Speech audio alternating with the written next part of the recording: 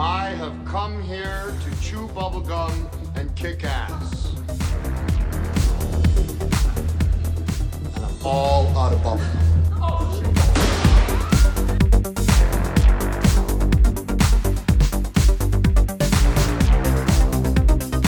You're gonna need a bigger boat.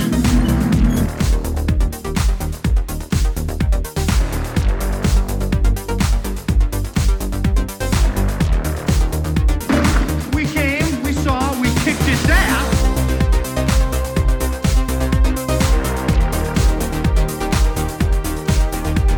I kick ass for the Lord. Live or die. Make your choice. Boy, the next word that comes out of your mouth better be some brilliant fucking Mark Twain shit, because it's definitely getting chiseled on your tombstone.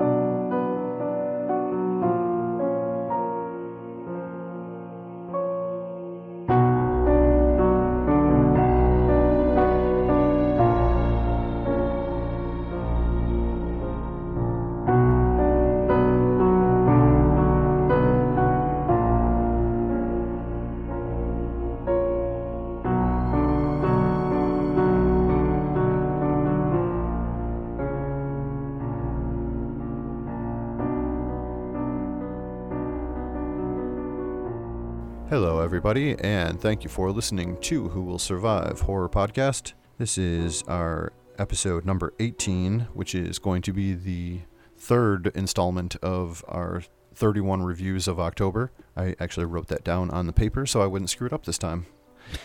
And Nice. with me, as always, is Marco. What's going on, bud? What is up, man? Not much. Just excited to be more than halfway through this thing now. So Yeah, right. we're Like it's 3/5 of the way. I don't know what that percentage wise is. 3/5. Yeah, 3/5. Let's just leave it at 3/5. Yeah. No, that's fine. Keep it simple. No, this exactly. No, man. God, it's doing this week has been fun. Not only because we're getting into this beyond halfway point of our 31 movie pick. We're actually doing it this time. But the weather's getting colder. It's October. It's Halloween time, Sure, and, yeah. I was kind of telling you before that I actually was breaking out the long sleeves finally out here in California. It's been nice. It's been a little chilly. So and I Yes. think you're in a heat wave right now. So it's a weird thing. Yeah, just the last Climate 2 change days. is real. Oh no. Yeah. No, it's all created by people's body heat, according to somebody. Yeah. No. Exactly. Please no DMs telling me how fake climate change is. I don't want that. No. I made a mistake by saying something on another podcast, and I got 30 DMs about gun control. I was like, no. okay, I won't do that again. Yeah, right. I'm not a scientist, so you don't have to prove anything to me. There you go. It's just what it is. It's supposed to So, be cold. yeah, and I have also been enjoying this more, which I talked a little bit about before we started recording this, how I feel like I tried to structure these movie picks because, a sneak behind the curtain, I was the one that kind of arranged all of these here, and I just send everything to Yes. Marco, and he agrees usually, so I go, okay, let's do that's it. kind of the dynamic, yeah. That's the paradigm we've established. Just tell me where I got to go. That's Right. it. Yeah. Except for the once in a while, then I let you pick an episode, so. I know. And then then you get, and then it's that's your fault. I'll get 80s nostalgia right down your front door. Like every time you leave it up to me, I'm going to pick 80s movies. So That's all right. Hey, we got to keep it diverse. you're learning. Yeah. There you go. But I tried to kind of structure these weeks where I feel like there's a little bit of an escalation in the quality of the movies, I guess, for Yes. lack of a better way to describe it. Like there's great quality on all of them, but that the feeling was more fun and more intense and more special about each one. And Yeah. I think that we're kind of starting to feel that a little bit now, because this whole list to me was a pretty good show overall. So it was, and like how you mentioned that, I was looking forward to, or looking what we got to do for week 4 and week 5, and I was looking at the list of movies, and I was like, oh my god, that's gonna be like, I can't wait to dive in. You know what I mean? Like some of these in the past, like even week 1 or week 2 we were doing it, you know, we're picking movies we've seen a lot too, so I'm glad we're getting those out of the way and just kind of reviewing them. But we're going to get into, on my end, a lot of movies that I've been dying to see, and now I'm going to be like, oh, you know what I mean? So no, the ramp up is, for us, I think it's working. You know what I mean? Yeah. And like you said, yeah, with the quality of movies, how better they are. Like my scores, they're kind of fluctuating up and upward, you know, especially from this week. And we'll see what happens next week. Yeah. Right. I know. I'll have to we'll have to combine our scores and we'll total them all together and see which week had a better overall average rating or something. I don't know. We'll figure something out. So far you and I have kind of been right, almost evenly paced, maybe. Yeah, there's been a couple that were like a 6 to an 8 or something, but or like a 7 to an 8, something like that. But pretty close overall, I feel like. So there's been no I absolute hate and absolute love either. So Sure. So this week we have 6 movies, and number 1 is going to be our Halloween movie, which is the movie Hayride. I'm sorry I don't have the year in front of me, and I don't want to pull all this up. So we'll get into it as we read the synopsis. Hayride is our first one, our Halloween pick. Our next movie is going to be The Collector, which was picked by Marco as a movie he had never seen. And then I followed that up with the pick of The Collection, which is the sequel, which I had seen the first movie, not the second. So then our 4th movie is going to be Cabin Fever, the original one, which was a movie that I picked as a movie I had seen and loved. And then we have Poltergeist, is a movie that Marco had seen and loved. And of course. Our 2018 movie is A Quiet Place, which we both had seen, but would be a nice little revisit for us to talk about that one. So I mean, this was a cool one. I think we talked last show about how you had submitted The Collector as a pick, and then because of that I followed up with The Collection, because I thought that would be kind of cool to throw a sequel in with the original movie here. And I think this is the first 2018 movie that both of us have actually seen that's on this list. It might be the only one. Oh no, because I've seen Dead Shit. Oh, I don't want to announce what it is. Shit. Oh.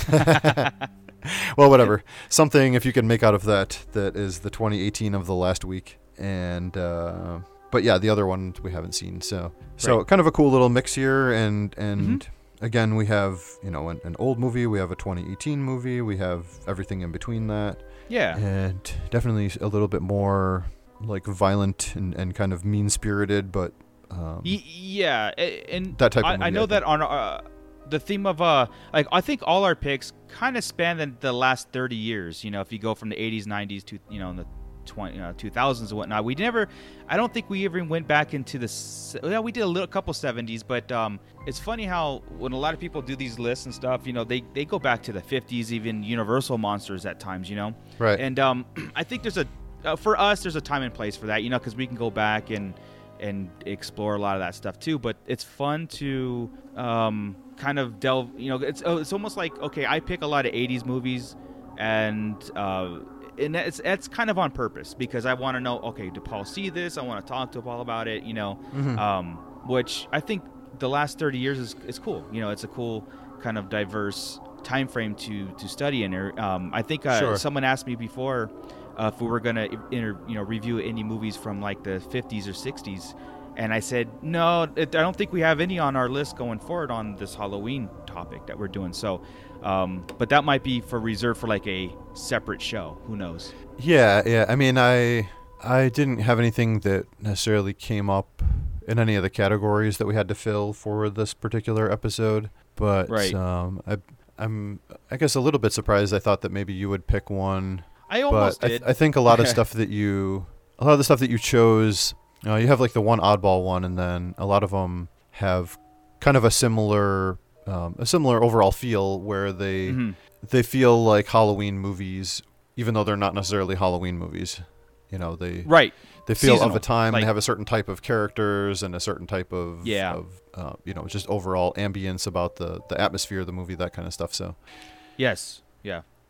so I can appreciate that, and I think that's another thing too is with those movies, they're good for Halloween type movies, but they're a very different feel than the 80s or early Yeah. 90s type of movies that were more of the Yeah, things that exactly. we found were getting chosen for this set of movies. So, Yeah. but yeah, this will be a cool set of movies, and I'm even more excited for the next set of movies. I know. Which do you want me to list the movies, I have or the do you list. have them pulled up in front of Yeah. you? I have them right here. They're we Okay. picked Satan's Little Helper, which I think it was yours. That's a Living Among Halloween Us. movie. Okay, yeah. Satan's Little Helper was our Halloween movie. Living Among Us, Troll 2018. Hunter. Yep. Yeah, Troll Hunter was awesome. I love that movie. Lords of Salem is one I think I picked because I never seen it. Right. Troll Hunter was one I never saw. Correct. Troll Hunter was your never seen. Wolf Creek was our 2018. No, that's one I saw. Living That's the Among one Us you is saw. 2018. And this- Yep. Correct. Okay. Sorry, I have the list. I just didn't do the categories on there. That's And okay. The Cell. Yeah. The Cell, the Vince Vaughn, Jennifer Lopez movie. Yes. Which Which is I actually did. pretty I good. saw that way back when it Yeah. was newer, and I have Yeah, almost no recollection of it. So I'm Oh, very yeah. No, interested I- in rewatching it. I saw that movie in the movie theater. I went out of my way and saw it, and I Nice. loved it. But I forgot all about it. I even forgot what it was called until you brought it up. I'm like, oh shit, yeah, I saw that. Yeah, no, it's a good movie. It's Yeah, different. that should be fun. And So that's next week. Yeah. Satan's Little Helper is definitely the most Halloween movie of any Halloween movies we have so far. I mean, not to bury the lead on even- Hayride, but it's not as That's as what I was saying. Halloween-y. Because Hayride is so far like up to date. It's pretty Halloweeny. It's But the if most Satan's Little Helper Halloween-y. beats that, then yes. It's got the most. So now I'm even the most more weens excited for it. of More all the weenies weens. are always good, right? So I'm Absolutely. told. Wait. Yeah. I mean, maybe. So, why don't we start with our first movie, which is going to be Hayride, that was released in the year 2018, has a whopping 3.5 out of 10 on IMDb, out of only 599 reviews. That's not that many. That's not that bad. Right, so a college student returning home for Halloween is forced to face his childhood fears when an escaped killer takes refuge in his family's haunted hayride. Now, this is a good example of a synopsis that is completely fucking wrong, Right. because I don't know that this kid, our main character, is returning home to face any sort of fears, because he No. seemed like he really loved the whole haunted hayride thing that his uncle did. There was no So I don't know yeah, what that's there all was about. no facing fears. No, not at all. Yeah. An And also, the escaped killer serial didn't really killer? take Yes. refuge in the family's No, exactly. haunted hayride. You have a escaped serial killer. You have a where was this setting? Texas, I think. No. It's Alabama maybe. Alabama. Yeah, I know believe. it was southern state. But you have this open field where the uncle has a traditional a haunted hayride, Halloween attraction or haunted house attraction that he does every year, and you find out that he's somewhat of a widow, and this is the only thing that he has. This is him, his hayride attraction, and his nephews and his son. Yeah. Yeah, and through this they have legends, and the guy he's created characters through this thing. We got I don't know, I forgot most of them what he talked about, but there's one character called Pitchfork, which they go, how did you make up Pitchfork? He goes, I didn't make him up. He's a real character and a real legend of that town. So there's that aspect of it, and then you have at the beginning of the film a serial killer did escape. He escaped through a traffic accident, being transported or whatever. He escaped, so he's on the loose. So now you have a deranged serial killer on the loose. You have the legend of Pitchfork, which is it real or not? You have Halloween time. You got a bunch of kids showing up to this haunted attraction.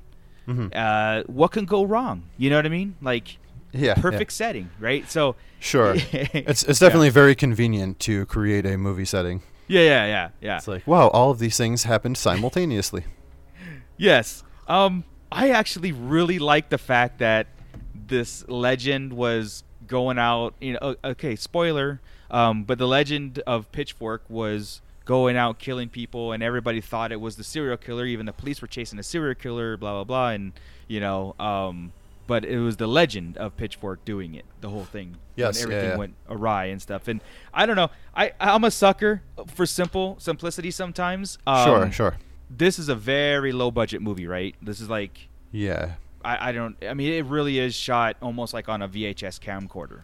Where, Sure, yeah. And the dialogue to it, and there's some plot points to it. I'm watching it going, man, Paul's gotta hate this, because there's so many like mushy, lovey-dovey parts to it about the kid that goes to his hometown to help his uncle out, and he brings his girlfriend along, and they talk about marriage and if she's the right one. I'm sitting there going, oh my God, Paul's got to be cringing right now. Yeah. Well, I think so. I guess we could focus on the negatives of this movie, but there is definitely some positives here. But that to me, above the budget, above the technical stuff and everything else, the place where the movie fails is that it tries to be a real movie too much. I felt like if it leaned into being more of a Halloween movie and strip away some of the drama, like you could have some of it there, so there's some character depth, but did it really make us care anymore about the kid or his girlfriend or anything? Like the only one that you really cared about was the uncle, just because he seemed like a cool guy, plus he was the creep dad from Kindergarten Cop. Exactly. Oh man. Yeah, but, like they tried to make it too serious, and even at the end, it's like it starts getting kind of fun, and then it turns into this serious, dramatic, weird ending and montage and stuff like it sunk it for me. Like it needed to be more stupid, I feel like. Yeah, you're right. Okay, so I was okay with like I said, sometimes you just kind of go into these movies and you accept it as what it is, right? We've talked to people. Here's the budget, here's the actors, blah blah blah. As long as the story is good. Now, to me, like I said, the story pretty simplistic, very hard to mess up, and I don't think they messed up the storyline. Now, but you can't have a build up in a movie, and the last 15 minutes of the movie was so boring, and it was the climax. It was the climactic battle between all things and things going on, people getting killed left and right. It was the most boring chase scene I've ever seen in my life. The music was so anticlimactic. It was just what is going on? What did they do here? Did they just kind of give it to somebody else and just say, here, just edit it the way you want? And yeah, I was really disappointed in the ending. Right. Not the content, but just how it was put together. You know what I mean? Sure, yeah. And I mean, technical wise, of course, it's 2012 quality digital handheld cameras, pretty much. Yeah. It's not great. There's some weird kind of color correction choices that they make in a few places. Like sometimes it has this very gray and orange type of feel, and then other times it's colored more normally, and it's a little bit inconsistent with some of that stuff. And that's again just inexperience, and it's tough because even something like the Camp Blood 3 in 2D that we talked about a few weeks ago, it's like, that movie was like had its dumb and annoying points, and it was whatever low budget, and then the gore and stuff wasn't great, but you go, well, at least like it looked good. Technically, everything was great, and I feel like that's just the difference in technology from that time until now. Yeah. So it's you try to be fair and judge it on its merit for what it is at the time that it was made and for how much it was made for. Right. And pretty much all of the actors are terrible in it, except for, I don't remember the guy's name, but he was the dad in Kindergarten Cop that was trying to kidnap the kid that Arnold Schwarzenegger was protecting. Richard Tyson is the actor's name. Richard Tyson, yes. And he was fucking awesome. I loved him in this. Yeah, he was great. Like I said, the one thing I will say though, I loved his story of Pitchfork when he was doing the campfire tale. Sure, I liked the dialogue that was in the movie when it came to some of the mushy parts when they're talking about the uncle is talking about to his nephew, like, hey, is this girl the one, and here's how you know if she's the one to marry and stuff. I thought it was, to me, the stuff with him worked because he's a fucking real actor. Exactly. So. No, exactly. And you're right. And you felt the emotional. I like how he was cracking jokes at the right time. You know what I mean? It didn't feel forced on his part. Sure. Yeah. No, he was great. And there's Yeah. definitely some positives to this movie. It's not all terrible, and for as much as I was dreading having to watch this for the cast, I was pleasantly surprised, I would say. So Yeah, no, again, the reason why I get upset at certain things is because I want it to be good. You know what I mean? Like, I was waiting for the last 15 minutes of this film to kick, just kind of blow me away, because again, you put your mind frame, you put your mindset into it. You're like, oh my God, this is going to be so cool because Pitchfork is out here, and is it the serial killer or is it the legend? Here's these cops that are everywhere. Even some of the cops, there's like one of the movies where I was almost believing that they were real cops. So is that because they were like incompetent, bumbling dummies that couldn't do anything until the crimes were already committed? All cops are bumbling dummies. That's Is that what why I'm they felt saying. like real cops?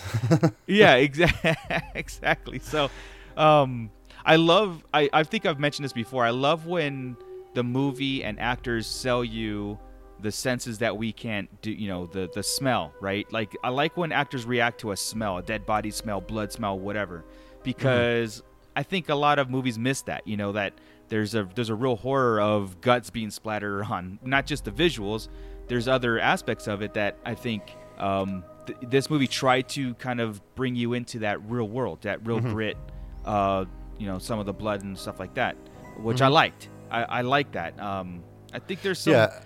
I like the story too. I think it's good, and I like the setup is of course cliche, but it works for it. I like the way that it's set up. Overall, like I feel like the composition of the movie itself is cool. I like the idea behind it, and another thing that I think is cool is when they get to actually doing this hayride thing. Yeah, they actually go through and they do all these little cheesy stunts and whatever that they show behind the scenes, how they're actually doing the stunts, where a guy chases the girl out and she falls down and he chops, and they show underneath the bushes he's chopping into like a melon, and then he pulls up a fake head or something. Yes.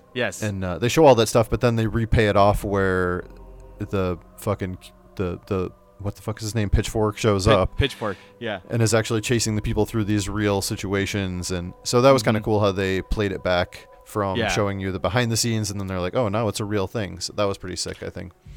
Yes. No, I like that. Like I said, there's a couple times where that handheld camcorder effect took place, and I was kind of like, this is kind of cool because it reminds me of like other those haunted house movies where the walk-through haunted house movies that they have the found footage or whatever it was. So there, like I said, there was maybe a few different camera styles, recording equipment that they used on it. I don't know if it was on purpose or if it was budgetary. So I like to say it was on purpose. I like to give the benefit of the doubt. But of course the payoffs, and it was very predictable in that way too. Like, I know why they're doing this. I know why they're showing their girl falling down, because it's going to come into play later that it's going to be a real girl, and the people are going to either freak out or they're going to enjoy it. Like, cheer. They're going to cheer on because they think it's real, Yeah. Well, and that's the kind of stuff forever. That's the kind of stuff that they needed to lean more into and make this more of a, like, that's the shit you would expect to see in a quote unquote Halloween movie.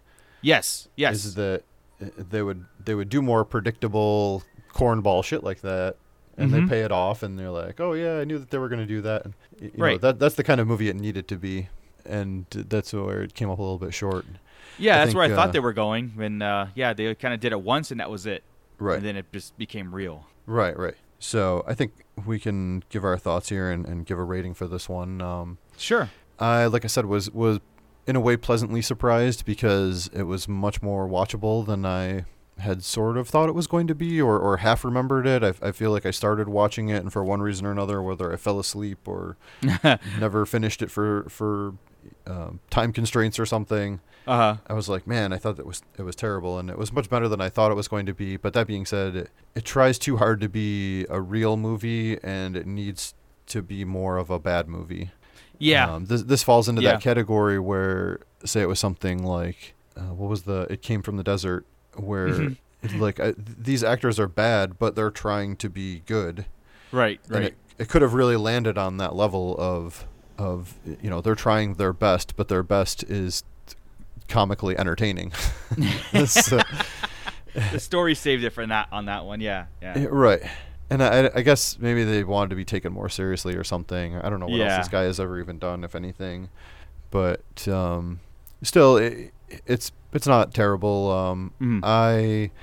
I went with a 5 out of 10 because it's kind of like falls right in the middle. Like I don't love it. I don't really I don't like it, but I don't hate it. And it's like something that outside of maybe making fun of it with friends at a Halloween party type of thing, I wouldn't watch it. Yeah. You know, watching it with my son to riff on it or something. But yeah.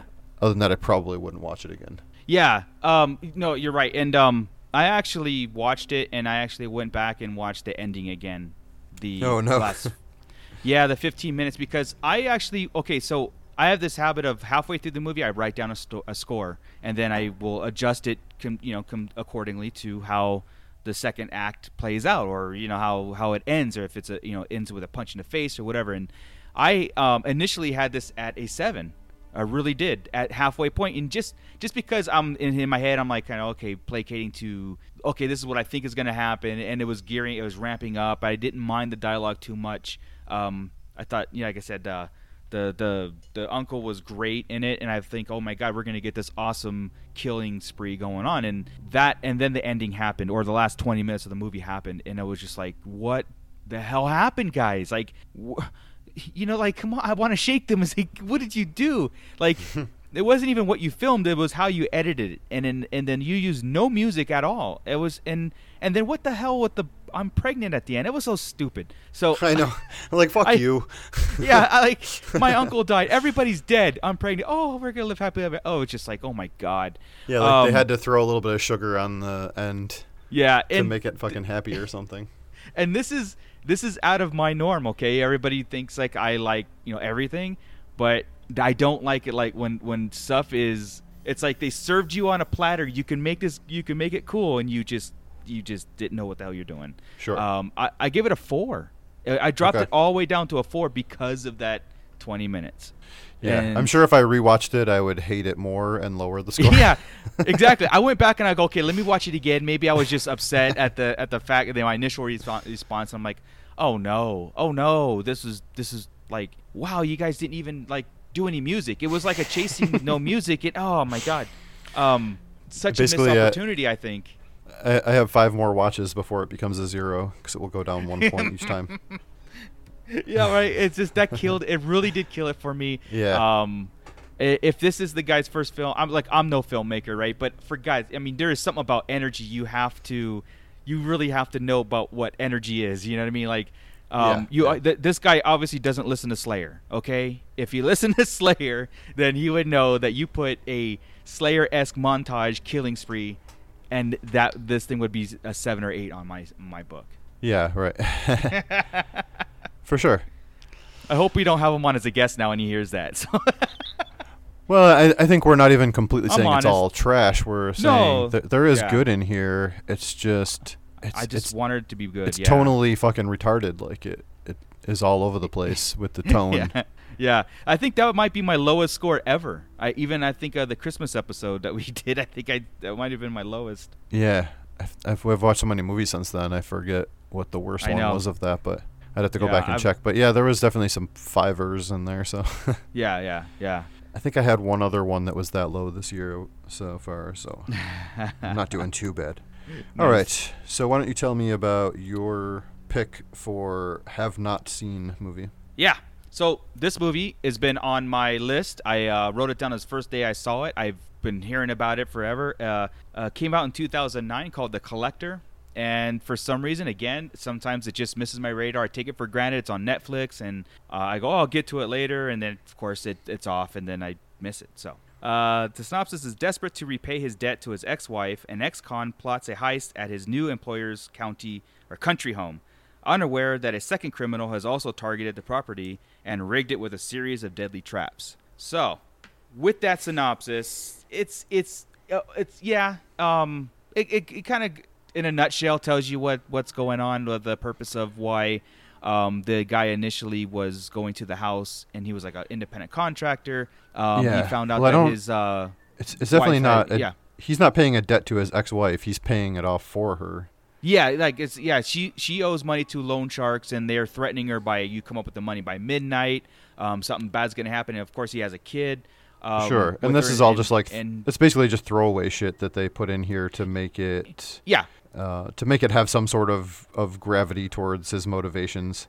Correct, because it goes back. It's pretty much just throwaway crap. It's not anything. Yeah, really. Exactly. It just sets up the idea of why he's gonna go and rob the place that he's renovating. You know, it's he needs cash, and he makes a deal with some sort of gangster or something like, oh, I'm going to get this jewel because the house I'm renovating has a safe box in it, whatever, and we're going to split the money, and I'll be a hero and repay my wife's debts. But unbeknownst to the guy who went back to the house to rob him, it's already been the owners were supposed to be on vacation, but he found that they've pretty much been tied up and tortured or whatever, and this guy who's stalking the house now he has a mask on, and I guess we've come to find out that this guy's name is the Collector or whatever, and he targets places, houses, and I think he kills everybody or has them killed for the booby traps that he sets across, and he takes one victim, keeps him alive as bait for the next victim or next house that he goes to.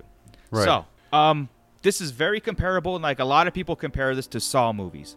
Only because of the puzzle mechanics to some of the kills, and like it's like taking Jigsaw and you put him in a house and you're with him and he's rigged the entire house as sure. A booby Well, trap, I don't know if you know that these guys that made this were behind I think Saw 4 and 5. Oh no, I didn't know that. So it makes perfect sense, right? Yeah. Well, it's one of them. It's here. Let me see. So it's Marcus Dunstan and Patrick Melton. Marcus Dunstan directed this, and he co-wrote it with Patrick Melton, but the two of them, they didn't direct, but they were the writers for at least Saw 4 and 5. Okay. And they were behind a bunch of other stuff like the Feast movies. They were involved as writing. They were involved with some of the later Piranha movies, a couple things like that. So yeah, but yeah, well, so it makes that's where the Saw influence is for sure. Yeah, it makes sense. And this is okay. So a little bit of a soapbox, right? And people know about me and my opinion on remakes, right? Like if you're gonna remake something and you change it to a point and then they just put an IP name on it and call it, whatever. So this is a perfect example of doing your own thing with influences from another movie. You know what I mean? This could have easily been a copycat Saw movie, like, and call it Saw 8, 9, whatever you want. But they twisted it in a way, and they changed it so much that it made it their own, which I appreciated so much. Yes, I could see the influences to those movies, right? But it never was directly a Saw movie, Sure, yeah. So right away, this movie is very, of course, it's graphic. I like there's a great ramp up in this movie that I appreciated a lot, which we follow the guy that he's robbing the house and he's at the safe or whatever, and there's no booby traps. But as soon as the guy comes into the house, the killer, the Collector, the booby traps start happening. You never see him set them up, but as the guy, as the I don't even know, the lead guy, he's going through the house, he starts noticing them very little. And it's a ramp up. It's like if he comes down the stairs and he goes back up the stairs, there might be another wire or something. He walks into the kitchen and there's a wire, and he turns around and there's bear traps laying around. You know what I mean? Like that was so fun for me to second guess. And there was a sense of panic and anticipation because all he wanted to do was get out of that house alive or just get out, and it was almost impossible. And I thought it was like fantastic as far as like, oh my God, I'm thinking we have another face to put on the wall of great horror icons. The Collector might be one of them. I don't know. We'll see how popular it becomes or it has become, and of course we picked the sequel we'll talk about later, but so what was your initial thoughts? I mean, you've seen this, right? You've seen it before. Yes, I saw it 2 times before this. Okay. And it's funny because the first time I saw it, I kind of liked it, but I didn't like it a lot. And the second time I saw it, I liked it a little bit more. Mm-hmm. But it's weird with me. This feels like the Saw influence and everything, and you see all that within this. But it feels like they amplify all of the trap stuff of Saw goes to these oddly like vicious levels. Mm-hmm. And which is odd, saying that it's more vicious than Saw in some ways, but it's kind of like has this weird meaner spirit behind it. Yeah. Yeah. And then well, Saw there was a lesson to learn. Well, much to the opposite like, of Saw, there's no like story, there's no explanation, there's no, like you said, there's no lesson or anything to learn.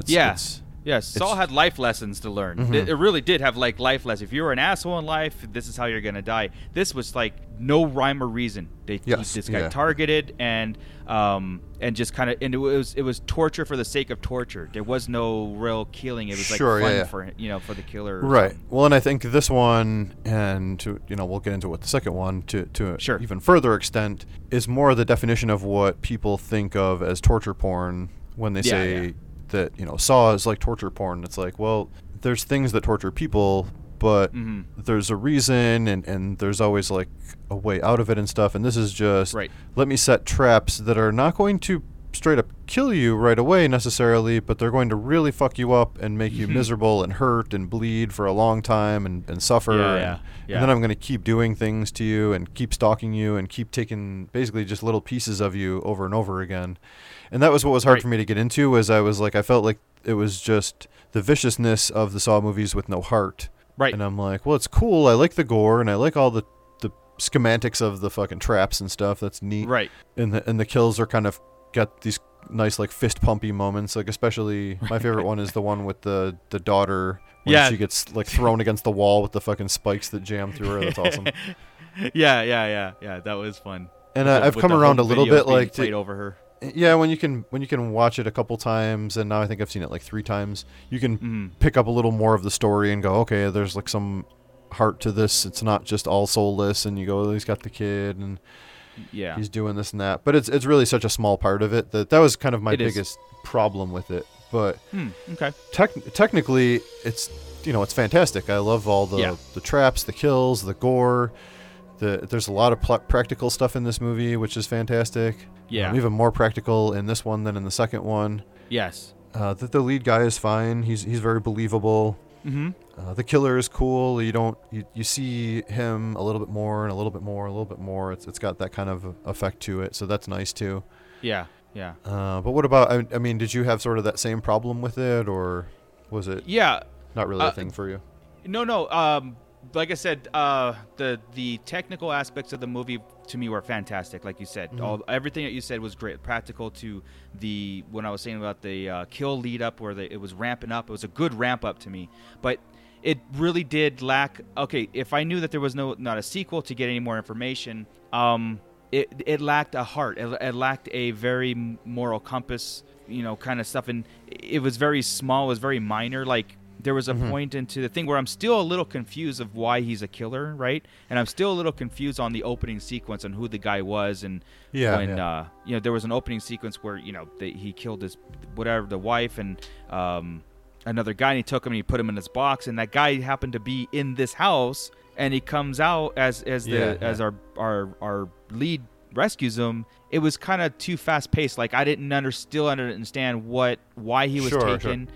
If they were, specifically targeted, it seemed like they were targeting rich people. So I don't know. I'm still. That's what took longer, and I think you see that through the next set of them a little bit, at least in the beginning. Is that he kills everybody except for one person, takes the last person, throws them in the box, and then he drags them to the next place. Right.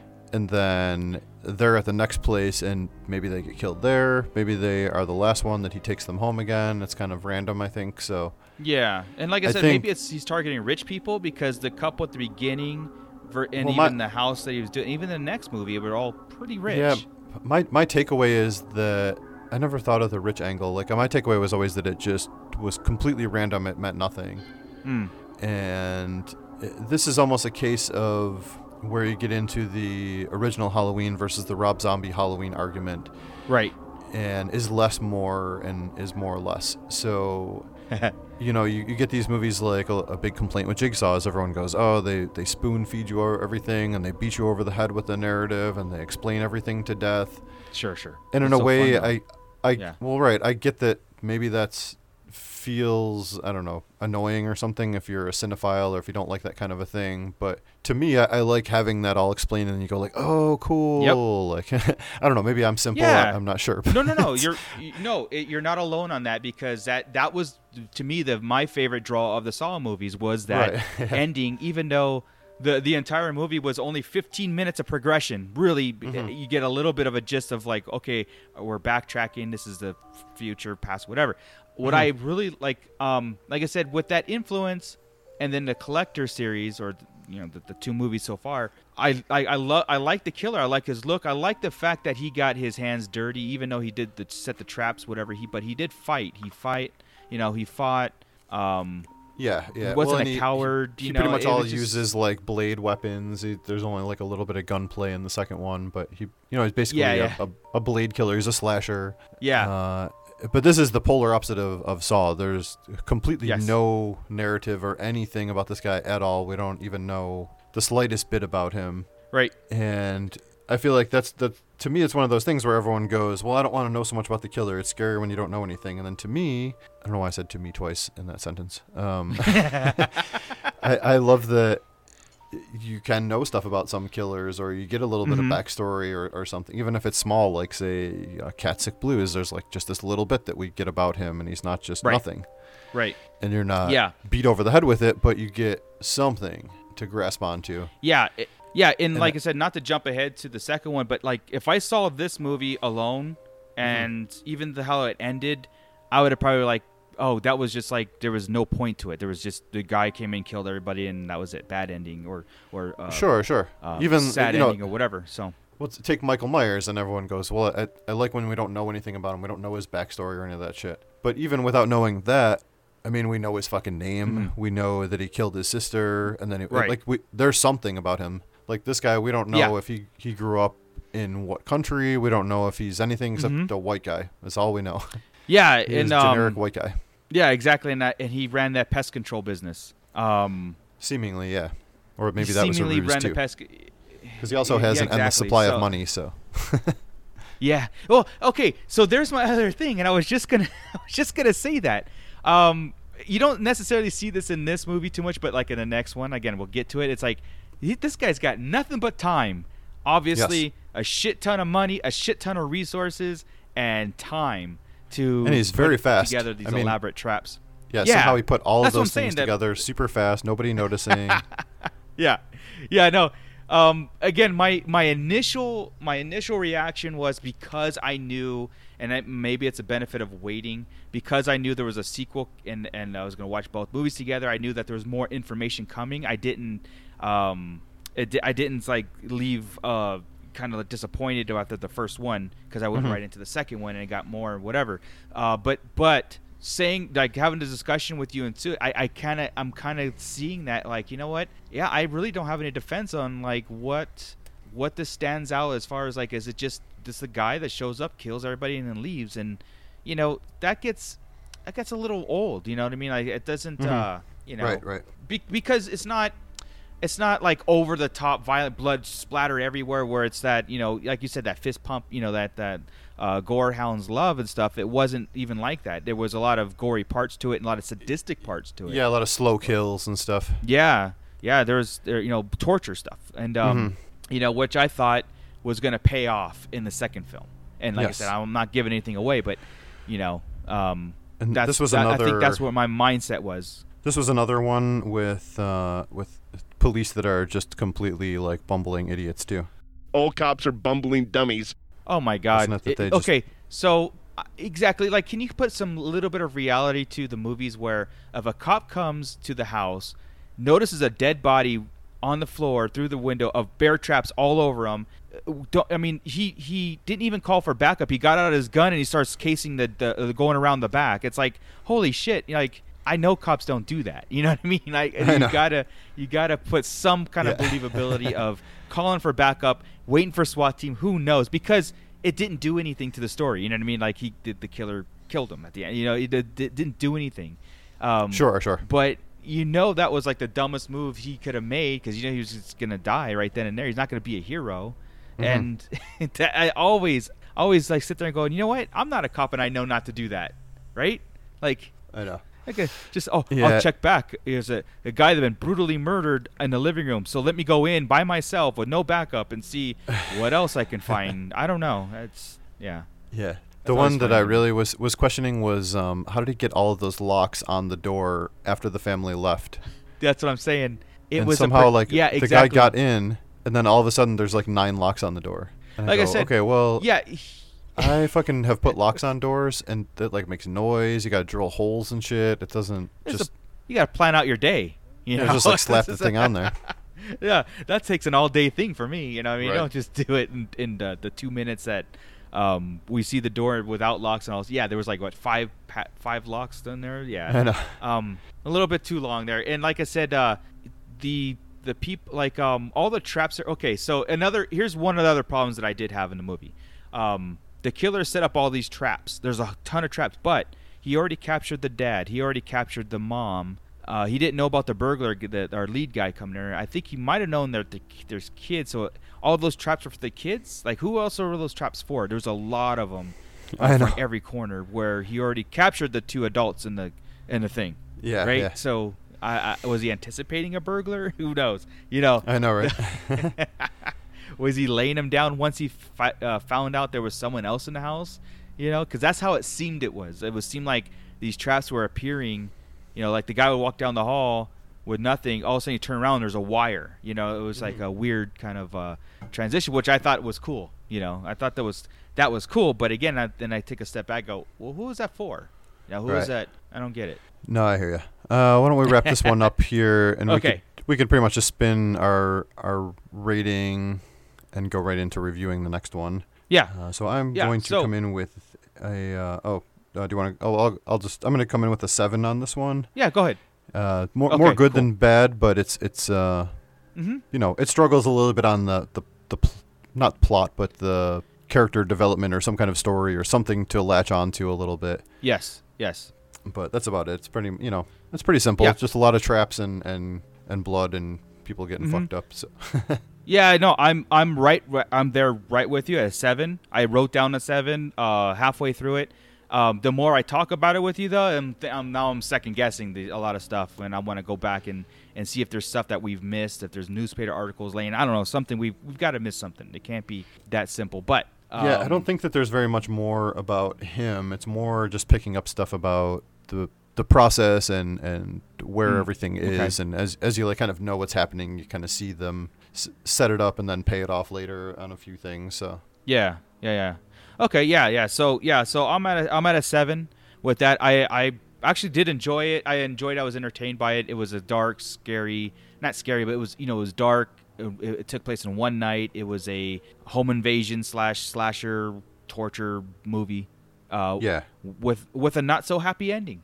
So we'll just We'll just keep it like that. Sure. And that will bring us up to my pick of a movie I had not seen and wanted to see, kind of for the same reasons that you had talked about before with this movie called The Collection, which is the 2012 follow-up to The Collector. I was hoping that maybe we would get a little bit of something about this killer in the second one, because I've seen a few that kind of do that. But that remains to be seen if there was anything. And the synopsis reads, I think a man who escapes from the vicious grips of the serial killer known as the Collector is then forced to help rescue an innocent girl from the killer's booby-trapped lair. That's pretty accurate, I would say. Yeah, it was definitely a layer. So Right, so this one, yeah, kind of the same reasons you had said. And what's cool with this one is it picks up right after where we're back to having our main character, Arkin is his name. I don't think we mentioned in the first one.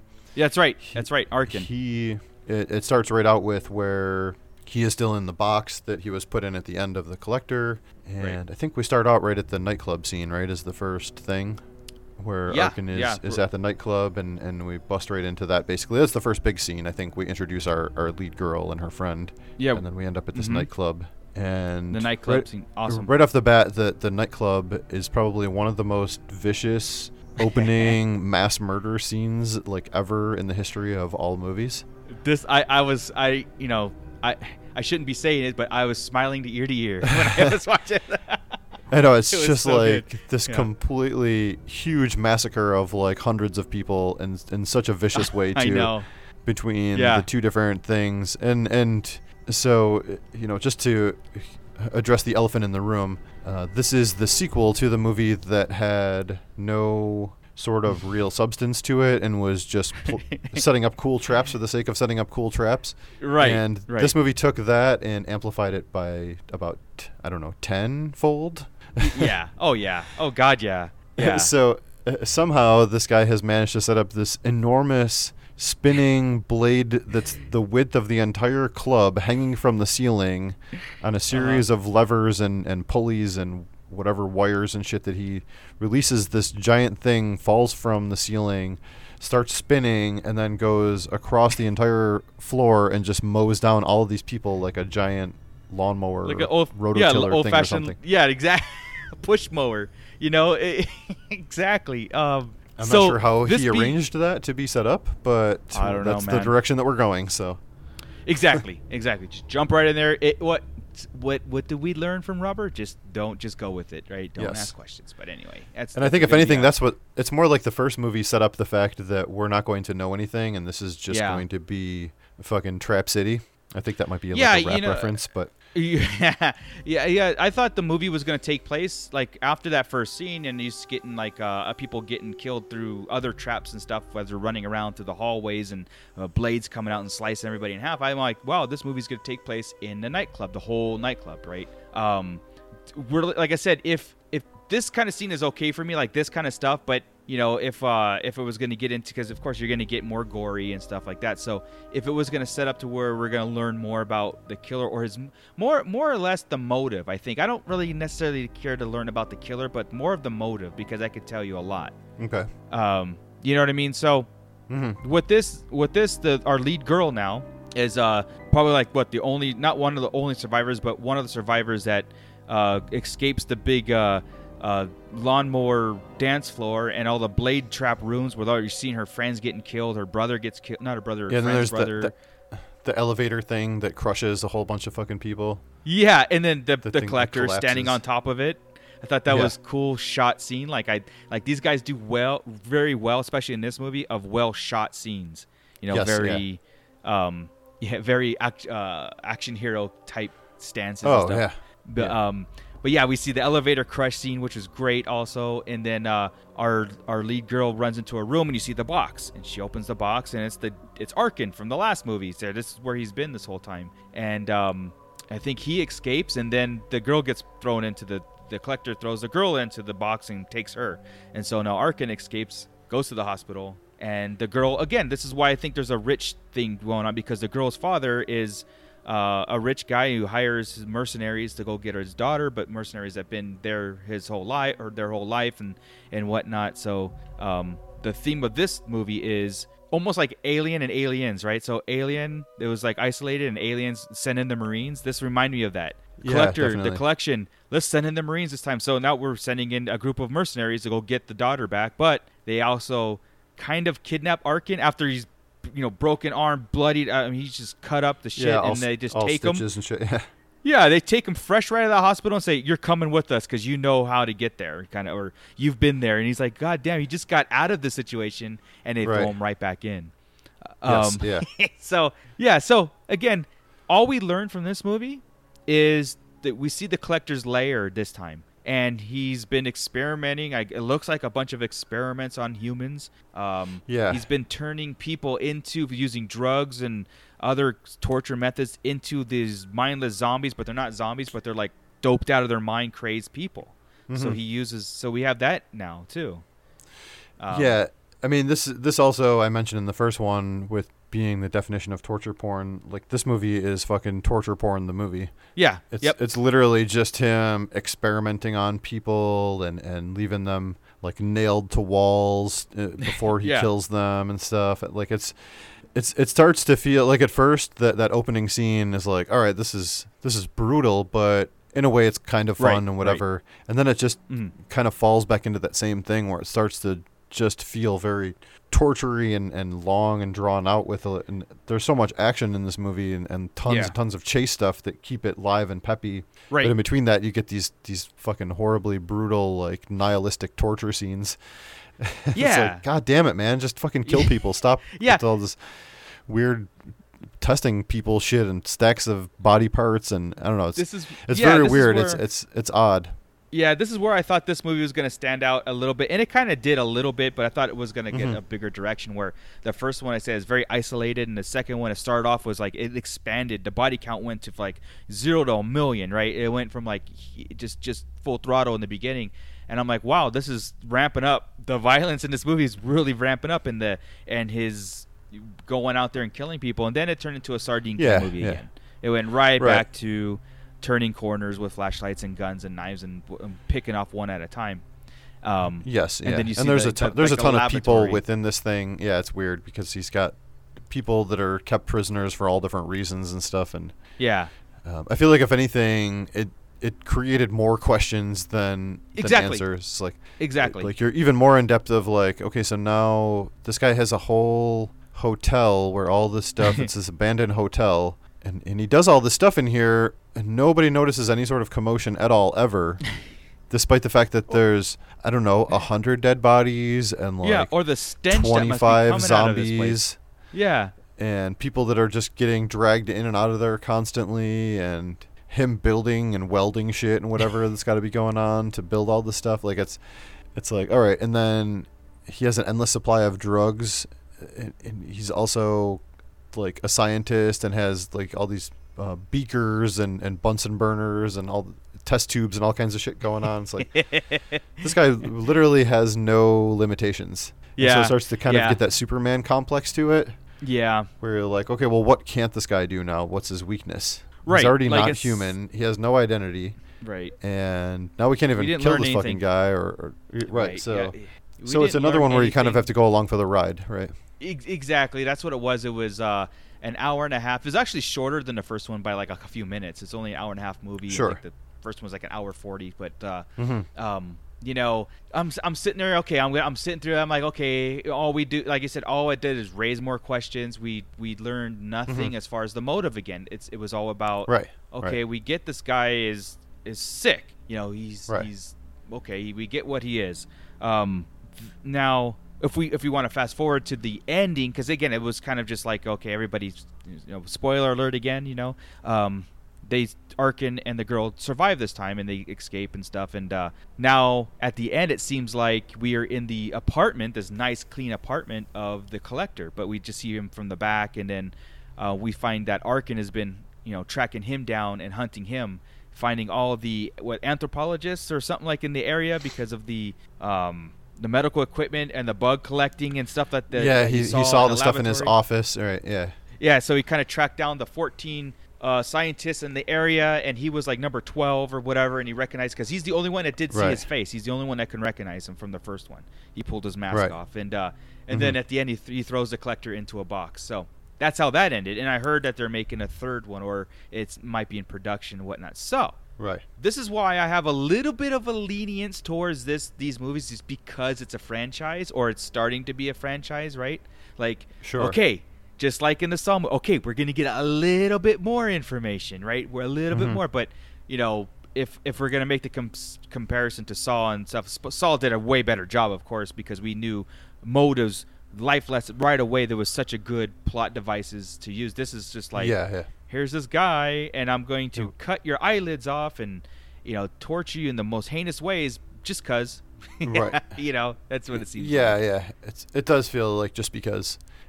And in a way, it almost feels, I don't know, it's weird because it feels more nihilistic, but it also feels more fun at the same time. And I think because it's definitely fun. I like that comparison of that it's the action, the aliens to the alien, where it's more action, and you got the soldier type characters coming in with their guns and they're shooting at shit, but it's not really doing anything. And so I think that adds some fun factor to it a little bit. But the torture is for sure ramped up, and the just kind of sad grunginess of everything.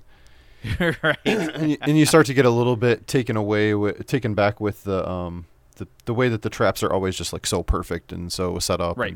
And again, it's hard to buy into like everything works so perfectly and he has this endless supply of money and whatever, but it still grounds itself. Yeah, in that's why reality he's like the Bruce as Wayne. being like, well, he's a human and he's just like a scientist guy that collects bugs or whatever. I don't know. It's odd because it's hard to. it's hard to suspend disbelief when the guy is just a regular person, seemingly. Right. Like, I guess we don't. Right. There's never been any hint of something supernatural or extra capabilities, or that he's a mutant or something, or. Right. Yeah.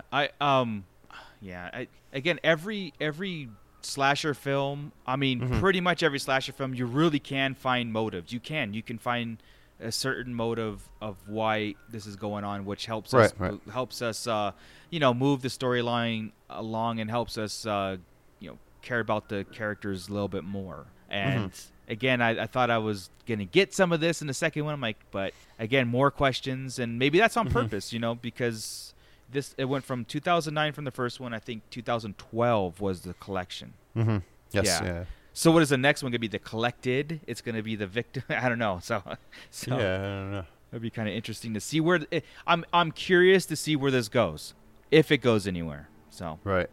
Yeah. It'll be like the Expendables, but it'll be the Collectibles. The Collectibles are great. That's like a whole bunch great. of motherfuckers.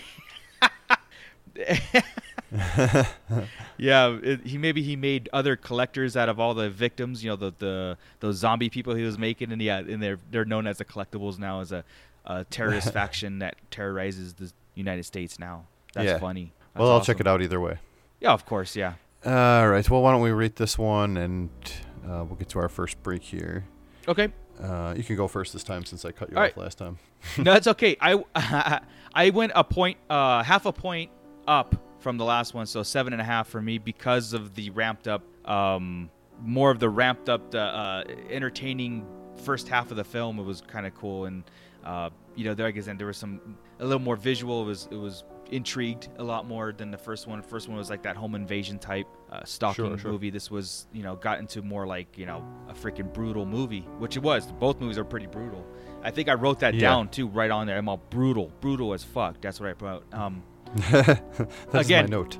Yeah, that's the note for the movie. But I'm again curious to see where they're going. I'm keeping my expectations high on it, because 7s are good for us, and 7 for the first one, 7.5 for this one. I want to see where they go with this, and hopefully, if the third one makes a lot more sense, maybe it'll bring these up to like a real true franchise. Like I said, do we have another icon in the making?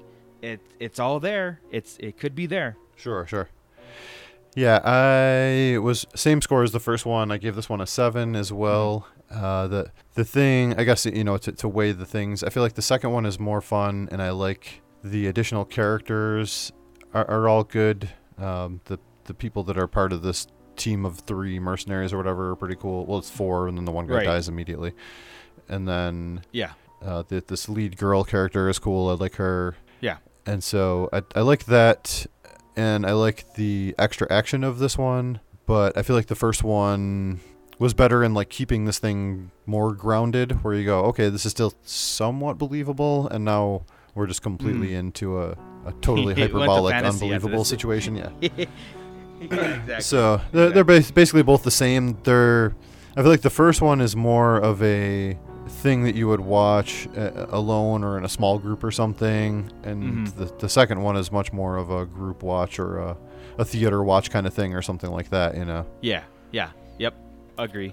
But still definitely cool. Like they're movies that I've watched more, well, not the second one obviously, but the first one I've watched more than once on my own before even doing this, so I could see myself watching the second one again for sure. Especially if the third one's coming out and you want to pick out some stuff. Recap. Yeah. But still pretty good. I was almost expecting to like the second one better, because I thought that it was going to fill in some of the blanks, but like we said, it just went in a different direction, so no big deal. But that will be that for the first half here, so we'll take our break, and when we come back, we will discuss our second half of 6 movies.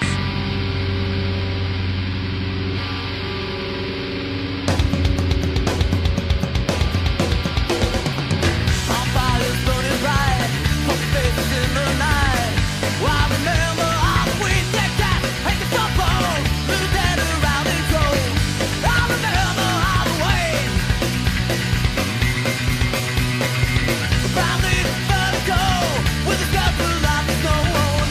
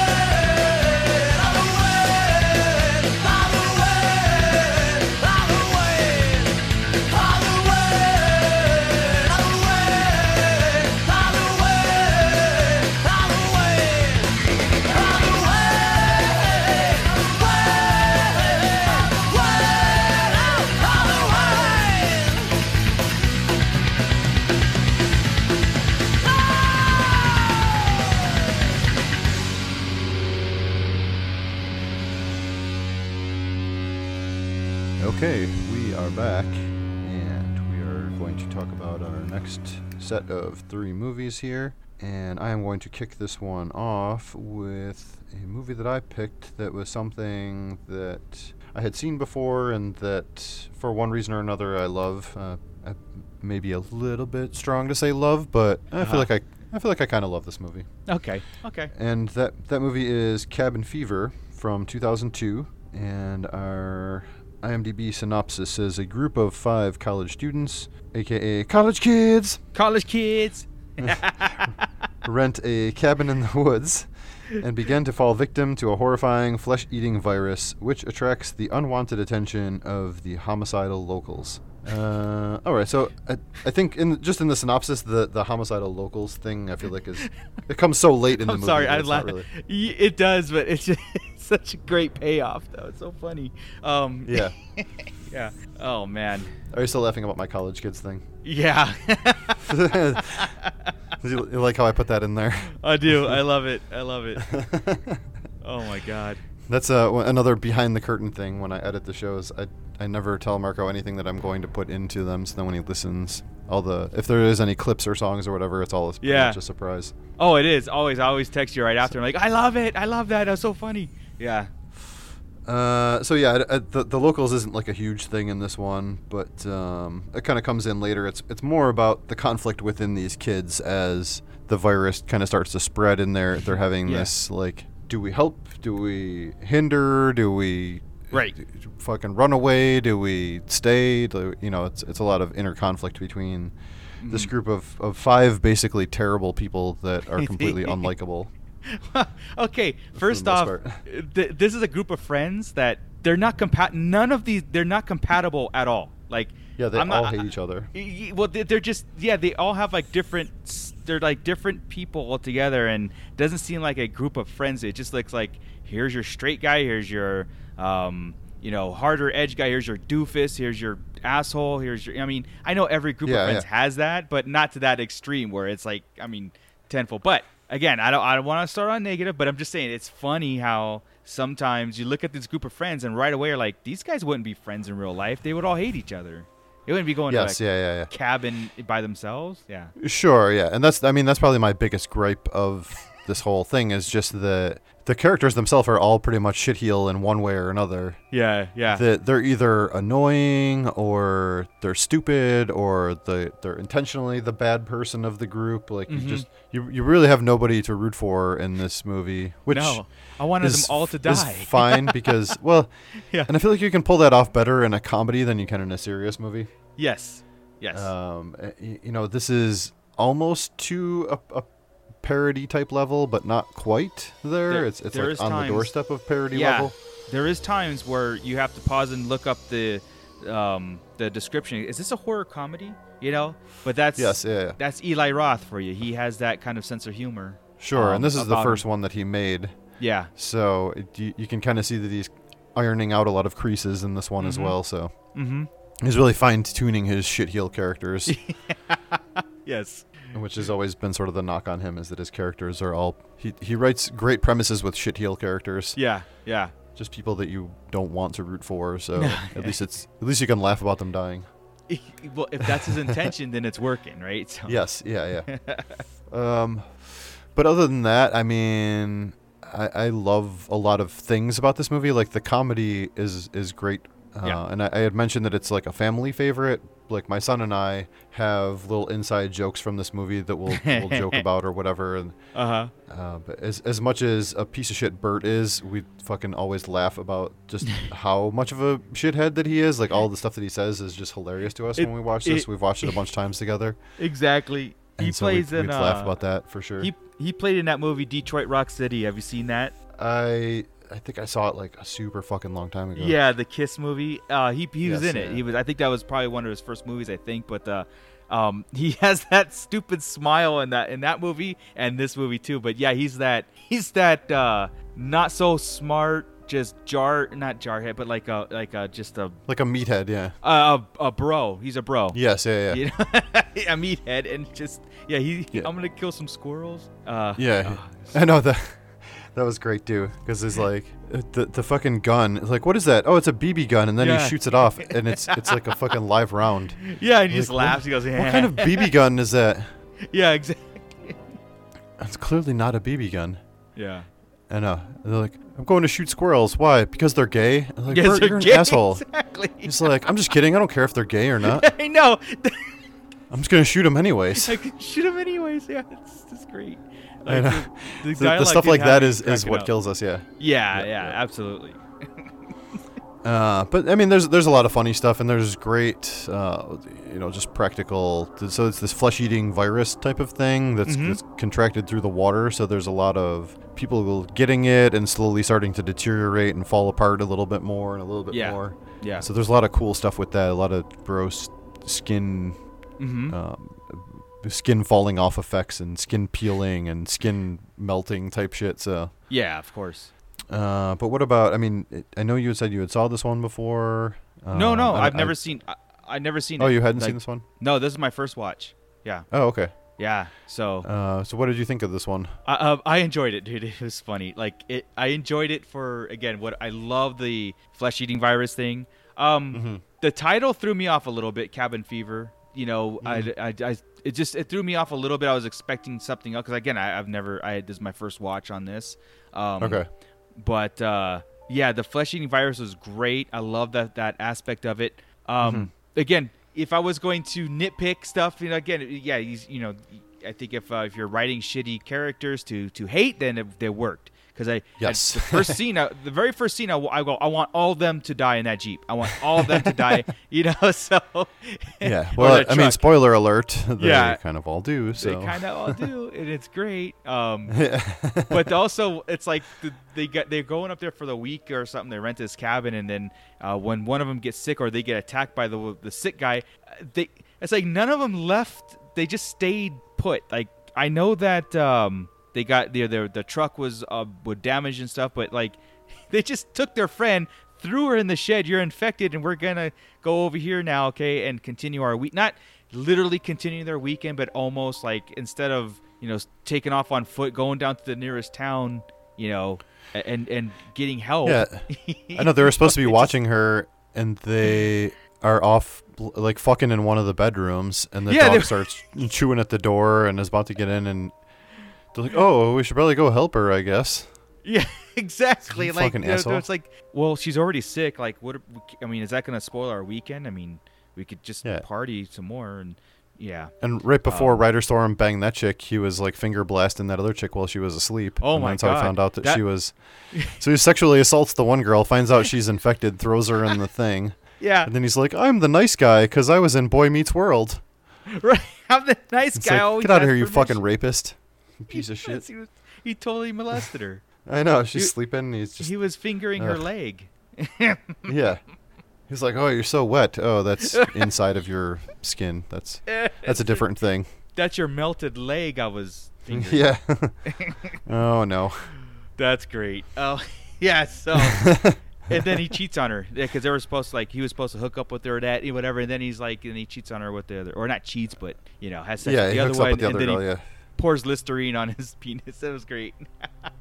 I know. Well, because the whole time, that's the thing is they think that it's through human contact and it's all waterborne. Right. Yeah. And they kind of make it like a little bit too obvious in some scenes where it's like they show somebody drinking something and then they zoom in on the water glass and it's like dun dun dun. Isn't that like exactly? Isn't it like every man though? Like, we're all it might be through human contact, but if a woman wants to have sex, you're like, okay, I'll just douse myself pour with rubbing alcohol on my Listerine dick. later. Yeah. But just to get some, and then we're not a life-threatening disease that is gonna kill you. So that was yes, fun. yeah. Oh, that was funny. But dude, I liked it. I enjoyed it. I liked the premise of it. I thought the melting people were great, dude. It was fun, man. I liked it a lot. I did. Yeah, and you get a couple other little stuff weird. Is fun. Yeah, like the nitpicking. You get stuff, some weird, like odd stuff, right? Yeah, it's just fun because it's funny. It's not like ruins the movie kind of stuff. It just works. So. Right. Well, then you get these like off-shot characters where they travel outside, like they go to the general store, and you have the fucking weird kid that bites people and does air karate. The air karate at the end was great. I know, and then you have the farmer lady that cuts the pig open and it's all rotted inside, and she flips out, and then she's like, "Oh, you're not with them? Oh, okay, I'll be nice to you then." Like, Yeah, she starts beating the shit out of the pig. Yeah, because it's all rotted. You're right. And Yeah. so it's cool because they kind of expand out the story a little bit, but Yes. not like they show you that it's growing a little bit, but it's not super overt and like obnoxious about it. Right. Other than the zooming in on the water glass and going dun dun dun. Yeah. Yep. The obvious plot devices, Right. Okay, so to me, because this is a very character heavy movie. To me, the best character in the entire thing was the cop, the young cop. Oh yeah, Deputy Winston. Yeah. Deputy Winston was hilarious. I know, Absolutely. he's pretty funny. At one point he's at a party and he goes, "I haven't found out that underage drinking party yet," but he's there. He's at the party. It's just, Yeah, he's trying to hook up with the girls and stuff. Yeah. Or when he comes out and the girl's in the house and he's like, "Oh, you got a chick here, huh, man?" Yeah. He's like, she comes out and he goes, "Oh, just go back inside and drink a big 40, man. You'll be fine." Exactly. I thought at first he was like placating, just like, "Go ahead, you crazy kids. You're out here, whatever. Just go ahead and drink your 40s." But yeah. Yeah, no. Funny shit. Yeah, dude. Deputy Winston's awesome. Yeah, I liked it a lot. And at first, when at first it was kind of taking me out of like, what is this? Is this a comedy? Because it's funny as hell. But then there's real serious moments too, And but you come to the whole ending thing with the cops are kind of like that. We'll just clean them up, when they go to the hospital. And the hospital is like, we don't know what to do here. And the sheriff is like, well, we'll just handle it, and sends out Deputy Winston to pick up the kids because they go bury them or kill or clean up the mess kind of deal. Yes. They're kind of sadistic, but they're in their Well, and they even they ended it in a way that can continue it. And I don't know all the story, but there's some sort of fuckery that went on with the second movie where it was supposed to be something and it got shut down halfway through, and the guy directing it quit and whatever. So I don't know. I saw it and it's kind of a mess and like way over the top, almost not worth watching. But yeah, not like terrible. But I don't know. It's weird. But they left it open-ended where they send Winston out to go grab the kid, and the kid shows up at the party and he ends up fucking dumping him in the like water supply area or whatever, the water filtration thing or something, right? Yes. So they showed that he dumped him off. Yes. And he's like, "Oh, did you take care of?" "Oh, yeah, I got rid of him and took care of it." And so basically he just contaminated the whole water supply by throwing the dead kid in the That's right. filtration place. Yeah, that's right. At the end, everybody's drinking the water or the lemonade that was made from the water that the infected body was in. So yeah, great. I love those kind of endings. I love those kind of open endings like that. And yeah, well, we just saw that in Piranha and Slugs, right? So yeah, Slugs. Remember in It's Alive. We saw the baby, and all of a sudden there was another case, and so it's like worldwide, it's wider spread. Right. I like that stuff where the movie concentrates on this local isolated thing, but at the end you find out it's worldwide. I like that. Yeah, that's cool. Yeah, it's a good a good like rewatch kind of thing and fun. It's just tough to get over how obnoxious the people can be. Yeah, but I think after watching it a bunch of times, we've started to like I relate it to back to when you're like a kid. When I watch this with my son or whatever, or watch it with myself, you carve out this role for the people where you go like, oh, okay, it's like watching a Scooby-Doo or something, right? You had mentioned it before, like here's the smart one, here's the stupid one, here's the obnoxious one or whatever, and so you find your attachment to them in that way. But they all, in the end of the day, ended up being kind of shitty, so you don't feel bad about them dying. So I guess in a way it works comedically too, because if it's a comedy and then they all die, and you're like, oh well, that was kind of a bummer though. That sort of ruined the fun. But yeah. Like you can find a reason you want all of them to be gone. Yeah, exactly, because it was starting to set up this love interest thing where it was like two of the pure people that were at this party, and then none of them were. They all, and like I said, all ended up being assholes and doing shitty things to each other and stuff. And it's like, okay, they're all dead. I mean, I guess the blonde girl wasn't really bad. She was more just I don't know. She was obnoxious. Like, she was annoying, and she was kind of, leading the other guy on for all this time, and, yeah, and exactly. friend zoning him and stuff. Friend zoning him. That's You know what I'm saying? Like, exactly. Yeah. I'm gonna kiss you just to see how it was. Okay, and then Right. and then just kind of like do it like a half-ass kiss and then swim away. Mm-hmm. Yeah. That's funny. All right. So obviously, I can roll into Go for it. saying that I love this movie just based on the fact that it's grown as a favorite in the household and something that we joke about, and Nice. we'll have sort of inside jokes with some of the lines and that kind of thing. So that adds a little bit to it, but Yeah, definitely. it definitely is flawed. And again, we've mentioned this a bunch of times in these series where these movies are, by being a comedy movie, they're sort of protected from following normal Right. convention, and you go like, okay, well, that shit's like this, and it's stupid because of the fact that it's comedy. And Right. so, you try not to get too wrapped up in pointing out flaws in comedy movies. Right. But I give it an 8 out of 10. I don't know why I couldn't remember that it was an 8 out of 10. I'm echoing that, dude. 100% an 8 out of 10 for me too. It's one of those things where, like I said, my first watch, I'm like, yeah, I'll definitely watch this again, and I'll definitely watch this with friends, like a group setting, or if it's on, if I see it on again, I don't even want to see, I won't even seek it out. I'll just watch it. It is one of those movies where I'm glad I got to see it, and appreciate it. Again, didn't take it ultimate or ultra serious because it's not that kind of movie. It had half and half. The comedy kind of brings it back down to that level of, okay, I get it. Mm-hmm. Yes. Yeah. And again, if you have, it's quotable. It's a quotable movie too, and the characters are memorable. Most all of them are. Right. Even the shitty ones. So. And I like that it has a bit of a Halloween feel, like it's a cabin in the woods, but at a fall time. It doesn't feel like a summer movie so much. It's more of a fall. They have them sitting around the fire and stuff, and cooking marshmallows and shit. Yeah, I know they have that cool campfire story where he talks about the bowling alley killer bowling guy. alley massacre. Yeah, that was cool. And then I like Bert how just they keeps showed like it laughing about everything. Yes, yeah. I know.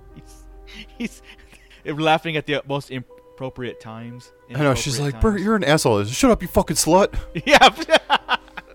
Yeah. He's the only one that went up there without a girl. That's true. I couldn't imagine that he would have a girlfriend. Doesn't seem like the type. No. All right. Well, I'm glad that you liked that one. I didn't. I thought did. For some reason that you had seen it. No. It was on the list. Like I said, it was probably real brief where we were going through it. I said, I haven't seen Perfect. Cabin Fever. Nice. Yeah, and I've heard that the remake thing is kind of stupid, but I've heard Eli Roth talk about why he signed off on it, and that he was a little bit behind it, and allegedly the thing that I heard from him that makes me semi-interested is that he had to make changes from his original script, where this one is based on what his original script actually was. Oh, I see. For some reason. I don't know what the specifics are, but that's what my memory is serving me from hearing him talk about it on somebody's podcast. I see. Okay. So I might be interested in checking it out, but I feel like it's just going to be kind of a pale comparison. So Sure, but it'd be a great compare-contrast kind of thing, like seeing what, if it's going to be funny, if it's going to be completely different plots, or what. We'll have to do a bunch of like remake movies on one. Let's do it. Like some that we know are good ones and some that we know are bad ones. So yeah. No, I'm with it. Like I said, I have my stance on it, but if they have their place, then I'm cool with it. Yeah. Perfect. All right. Well, now we are up to your movie that you had loved, which is one that I also had seen. I'll just say up front here. Yeah, this movie, I don't think a lot of people haven't seen it. I'd be shocked, no. And if you haven't seen it, you've been talked about it to death. I'm sure everybody's talked about it. And again, there's a reason why I picked it. It is from 1982, Poltergeist. Okay. The synopsis is: a family's home is haunted by a host of ghosts. That's it. Okay. Pretty simple. The reason why I put this in the list of have seen and loved is because this is my go-to fall Halloween movie. It's it's fantastic. It's done so well that to me it's a staple in the industry, in the horror industry. This is how you do a ghost story or a haunting story. The ramp up is great. The acting is fantastic.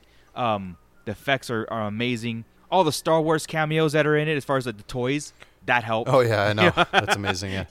Actually, that kid has like the most awesome room. Yeah. Just everything in that, like fucking an alien poster. Yeah. I forget some of the stuff because I didn't write any of it down, but there was a bunch of shit, and I'm watching it. My girlfriend's sitting in the other room, and I go, man, this kid's fucking bedroom looks like my office. It's like much the same thing. Yeah, exactly. I'm like, exactly. I am this Except for that fucking 9-year-old boy or whatever. Yeah. Except for that clown. There's no way in hell I'd Yeah. have that clown in my room. And I'm not scared of clowns. You know what I mean? Like I don't clowns don't bug me, but that one, because of this movie, bugs me. Sure, yeah. But yeah, so Poltergeist, dude, it's a staple, and I always want to throw in those kind of things when we talk about, especially a list and something that I just kind of like have such a passionate for the movie, or a passion for the movie of what it is and how it was. And a lot of people say it's a ghost story, and I always explain to it, it's like, the mushy version is it's a family's love that conquers evil. That's exactly what this movie is. That's how they conquered it. The fact that Caroline, the girl, went missing through this thing, and the family, it's like, and put yourself in those shoes, right? Like, well, I don't know if you might not want to stay in the house if your daughter goes missing. You're like, oh, I guess she's gone. Let's leave. But Yes, yeah. Time to move. Just turn the TV off. But we can call. No need. She's gone. Yeah. Nope. Oh man.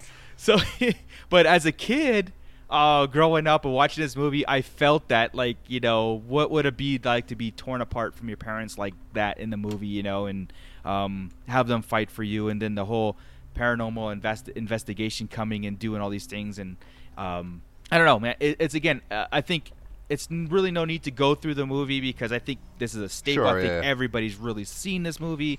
But it's one of those things where I'm like, I just wanted to revisit it, and I've always revisited it. It's on every list that I can make as far as a Halloween type or October type movies. When everybody says, check out this ghost story, I'm like, yeah, but I got Poltergeist. Sure, I'm cool. yeah. I'm cool. I got the real like star of this movie is the production and set design and the atmosphere. Oh yeah. Like all that stuff is fucking amazing. I mean, all the crazy scenes with the stuff being moved, the chairs, the meat, all that stuff is fucking just the best. And the crazy stuff with the bedroom and the things flying around and flying into the closet, like all that's just fantastic stuff, especially for the time when they made this. It was like, wow, this is a fucking masterpiece. And when we were kids watching this, it was even more incredible because we hadn't seen as much of that kind of stuff. Right. So I grew up loving this movie as well, although not going to it quite as often as some of the other ones because it is a little bit more on the family drama side. So as a kid, you're more like, sure, oh, I want the ones that are more funny or you right. know, the punchlines, the Ghostbusters and shit, Yeah. So I had always liked this one, though, for sure. And I think we had talked a little bit about this before, and it may have come up on another show, but we couldn't remember for sure or not. But this being credited as Toby Hooper directing it. Right. And the legend has it that basically Steven Spielberg directed this, and Toby Hooper was just kind of paid to be a stand-in because it was some kind of a contractual or union thing or something where Steven Spielberg could be a writer and producer, but he couldn't direct for some fucking reason or another. Yeah, he's definitely credited as a producer. Right. But like I was saying, like, when I go through my Toby Hooper movies, Poltergeist is right there in the headline. And yeah, the rumor has it, or legend has it, that it's a forced title. Like, he didn't really direct the film. Spielberg really directed it, and Hooper was second unit maybe or something, or had to get the credit. Yeah, there was some logistics going on there that gave Toby Hooper the credit, because it, to me, growing up, I thought Poltergeist was a Spielberg film. I mean, it screams Spielberg. It really does. Oh yeah. Well, yeah. If he didn't direct it, then it's Toby Hooper doing his Steven Spielberg impersonation. and fantastic, right? But either I love both those directors. So yeah. But yeah, a little controversy there, which is kind of cool, and maybe that'll come to light one day. or maybe it just stay what it is, as this is a credited Tobe Hooper film. So, and I can't remember if I even tried to see, the opening credits where it says directed by. I think it does say Tobe Hooper. I think it does. Yeah, it does. Yeah. Yeah. Mm-hmm. Well, my understanding was it was contractual, but I don't know for sure. It could be again, but yeah, it screams Spielberg. Yeah, and then this movie now has this whole crazy mythos about the curse of the Poltergeist movies, where people had died that were in it and stuff. And like the girl that played Carol Ann, she died after making the second movie, and the sister died, and somebody else did. The sister was killed by her boyfriend. Right. Yeah. Yeah. Murdered by her boyfriend, and then of course the old man in the second film died. Right. The Indian dude died from the second film, like right after. I think right after. But yeah, there was that whole thing going on in the curse of the Poltergeist. The curse, yeah. I actually like the second and third Poltergeist movies. I don't even fucking remember them, honestly. I probably saw the second one. I don't remember it at all. They're good. They're good. They're not terrible. Yeah. Even the third one was actually pretty good. Sure. Yeah. This one. It goes under that sort of legend status, though, for sure. Yeah, it does. It does. It's just something that, and it's something that is still works and can still be shared. Like you could, it feels timeless. I could watch this with my kid. I can watch it with like a niece or nephew that's like 7 years old. Like it's not. Yeah. You could watch it with a group of adults, and they wouldn't be like, "Oh man, this is fucking wimpy," Or whatever. Did you watch it with Cal? Did you watch it with your son? I did a long time ago, but I didn't, just because of time restrictions. We didn't. It's a longer. I'm kind of curious. This one's like almost 2 hours long, so. Yeah, I'm kind of curious to see what what he would like it today for today's standards, right? Like I said, he's a good judge of that. I think it was probably over a year ago, and I think he was into it, but not super into it, but he was younger, and it's a little bit on the long side, and so sometimes it's tough. But it's a build. It's definitely a ramp up, a build up film. Did you happen to see the remake?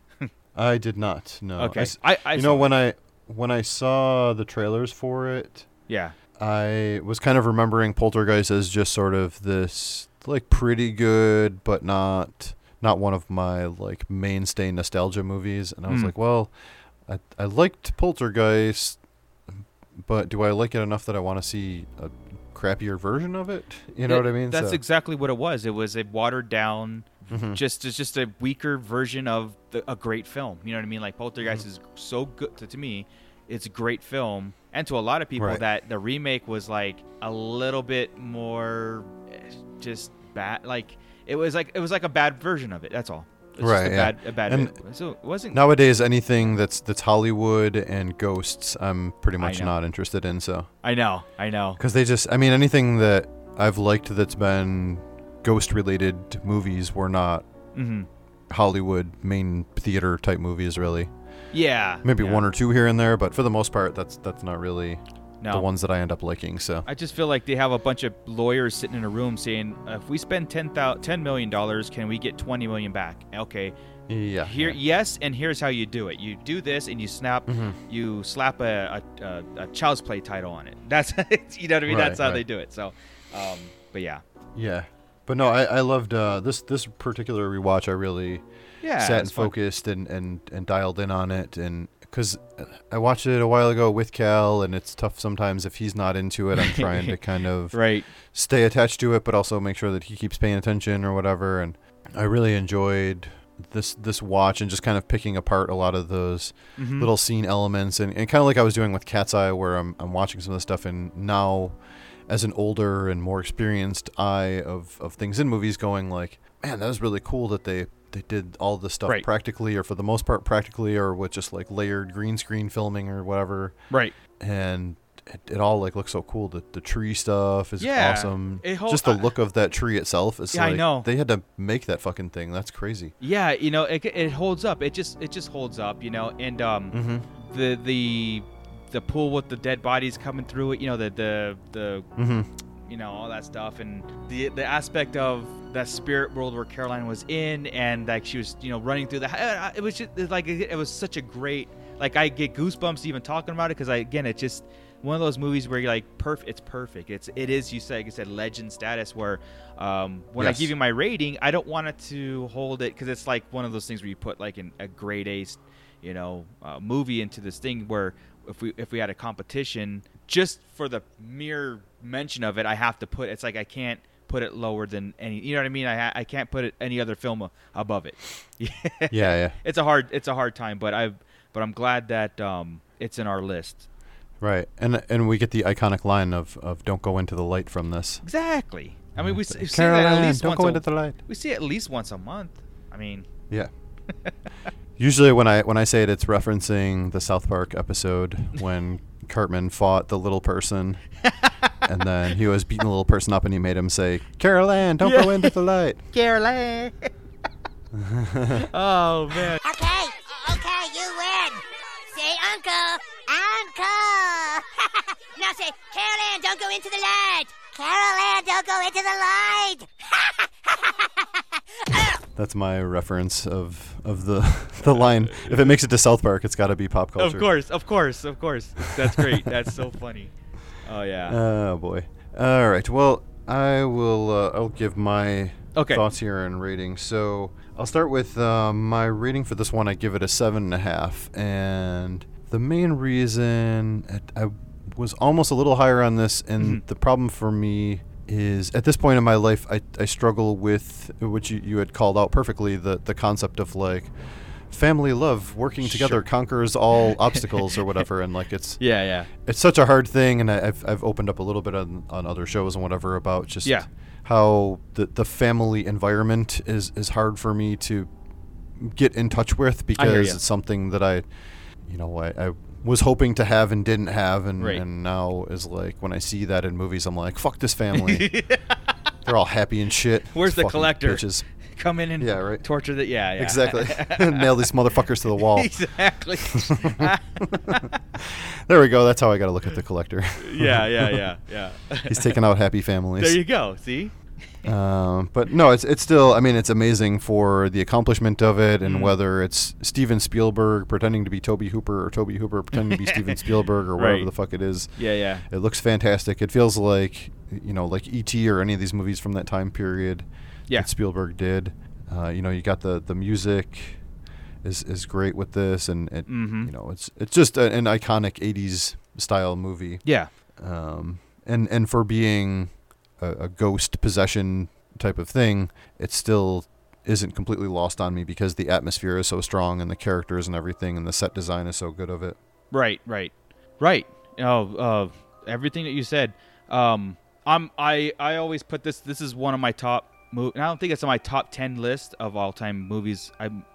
But it does make the list, and then I slowly check it off, but it's up there in at least top 10 or 15 to 20. I give this a 9. Again, I don't want it to obscure other movies that we've been doing this list as like a winner of the week and stuff, because it is to me in that legend status where it's like untouchable. How dare you make a remake and stuff like that. I never really thought about that sometimes, like where I might come across or come into mindset of a movie that I grew up with because of the family environment that I grew up with or whatever, or continue to have. I don't. It's funny because it's like I had a pretty good childhood growing up and everything. Yes, sure. I grew up and I just like you. I got divorced. I have my son, and it's just me and my son. I'm from I'm a single father, stuff like. So I never really had that bonded family thing to myself. I grew up with it, but I had it to myself. But I still do want the collector to come and kill people. You know what I mean? Yes, yeah. I still want, like it, even though I had that, I still want the collector to come and mindlessly kill people. That might be an imbalance somewhere, but sure. but like I said, it's hard pressed to find any flaws in this movie. You know what I mean? Besides dating or maybe some of the acting, whatever it is. But again, that could be like nitpicking. And when you get to nitpicking stage, that's a good stage to get into, because now it's minor things that might kind of not live up to its hype or whatever. But I think that this is why, like, again, and I'll get off of this. This is why I have a problem with the remakes, because if people grew up watching the new Poltergeist that came out and they never saw the old one, and that bugs me so much because of how good the old one is, or the original one is. And if they grew up like, yeah, I saw it, I didn't like it, it's like, oh my God, you just don't get it. You know what I mean? Like, yeah, you don't get it. But because the new one doesn't do it justice. It really doesn't do it justice. It's not terrible, but it's not the original. You know what I mean? It's funny. It's like, Sure. I said this too on another show. It was like, if you are trying to recapture the magic of the original, then to me, just watch the original film and move on from it and make something completely different. You know, something else. Why are you trying to recapture it? Watch the original. You know what I mean? Because you're gonna get criticized for even attempting it, and you're never gonna come close to the original. But anyway, if they're not doing something new, what's the point? Yeah, you know, we want to capture the original Poltergeist. Well, then why don't you just reissue Poltergeist in the movie theaters? I mean, simple solution. So, yeah, absolutely. But no, it's. I don't fault anything technically in this movie. Like I said, it's just the enjoyment level for me lowers because I have sort of that cynical asshole attitude about things to a certain extent, and so it's weird. I hear for me in a lot of ways. So I hear you. Yeah, but like, I'm getting better about it. I'm not. I hear you. 2 years ago, I would have been like, "Fuck this movie." Yeah, he like, the daughter's gone. Oh well. Yeah. Be like, she was just gonna grow up to be a little bitch anyways. What was she, like 5? Give her like 12 years and you'll fucking hate her anyways. Yeah, exactly. The TV would possess her. Yeah. Bitch, I'll put you back in the TV. Yeah, exactly. You just roll a TV at her bedside every night. It's like, hey, I'm just, That's funny, dude. I love the, there was a couple things, the TV on the floor thing that they had, and so when back in the day you had to lay on your stomach with your head at the foot of the bed so that you could watch TV in bed, because they just had those 900-pound TVs that had to sit on the floor because no table was strong enough to hold them. I know. And no person was strong enough to lift them. So actual piece of furniture. Yeah, exactly. Mm-hmm. And then they had the thing where the TV signs off and goes to static, and I'm not too young to not remember that actually happening. National anthem. I actually do remember that on certain stations. I think around midnight or 1 or 2 o'clock in the morning, because honestly, like I was the kid that when my parents went to bed, I was watching TV. I loved like Sci-Fi Channel, right? I loved just TV, and I would watch movies and I would get lost in time, and I would just watch, and all of a sudden that it would actually play the national anthem and then go white noise, or it would do the color spectrum kind of thing, and then come back on at like 5 o'clock in the morning or whatever. But I do remember it very briefly, vaguely, because it didn't carry on, but it was like very early 80s when it did that stuff. Sure, yeah. All right, so we will move on to our final movie, which is a 2018 selection, and that is also going to be introduced by you. Yes, so you and I both seen this movie and loved it. I think a lot of people loved it, and it's A Quiet Place, 2018. And the synopsis is, in a post-apocalyptic world, a family is forced to live in silence while hiding from monsters with ultra-sensitive hearing. And yeah, that's a great synopsis. I think that nails it. I like the fact... Okay, so we're not going to get into spoilers because this is still a new film, newer to a lot of people that haven't seen it. We won't spoil everything. Right, so the whole thing about living in silence... these people are we follow a family that's forced to live in silence. You make one noise, the monsters outside will hunt you down and get you. Now, the movie doesn't do that much explaining on why this is happening. It's just you're thrust into this world. It is what it is. You're living with this family who has adapted this lifestyle in the woods somewhere where they put down like they use cotton swabs or pieces of fabric for like game pieces, to create zero noise. The kicker, though, the real horror of this is they're having a baby. And yes, I mean, for God's sake, how the hell do you? And that's a great premise, right? Like, how the hell do you get a brand new baby into this world where you cannot make a sound, right?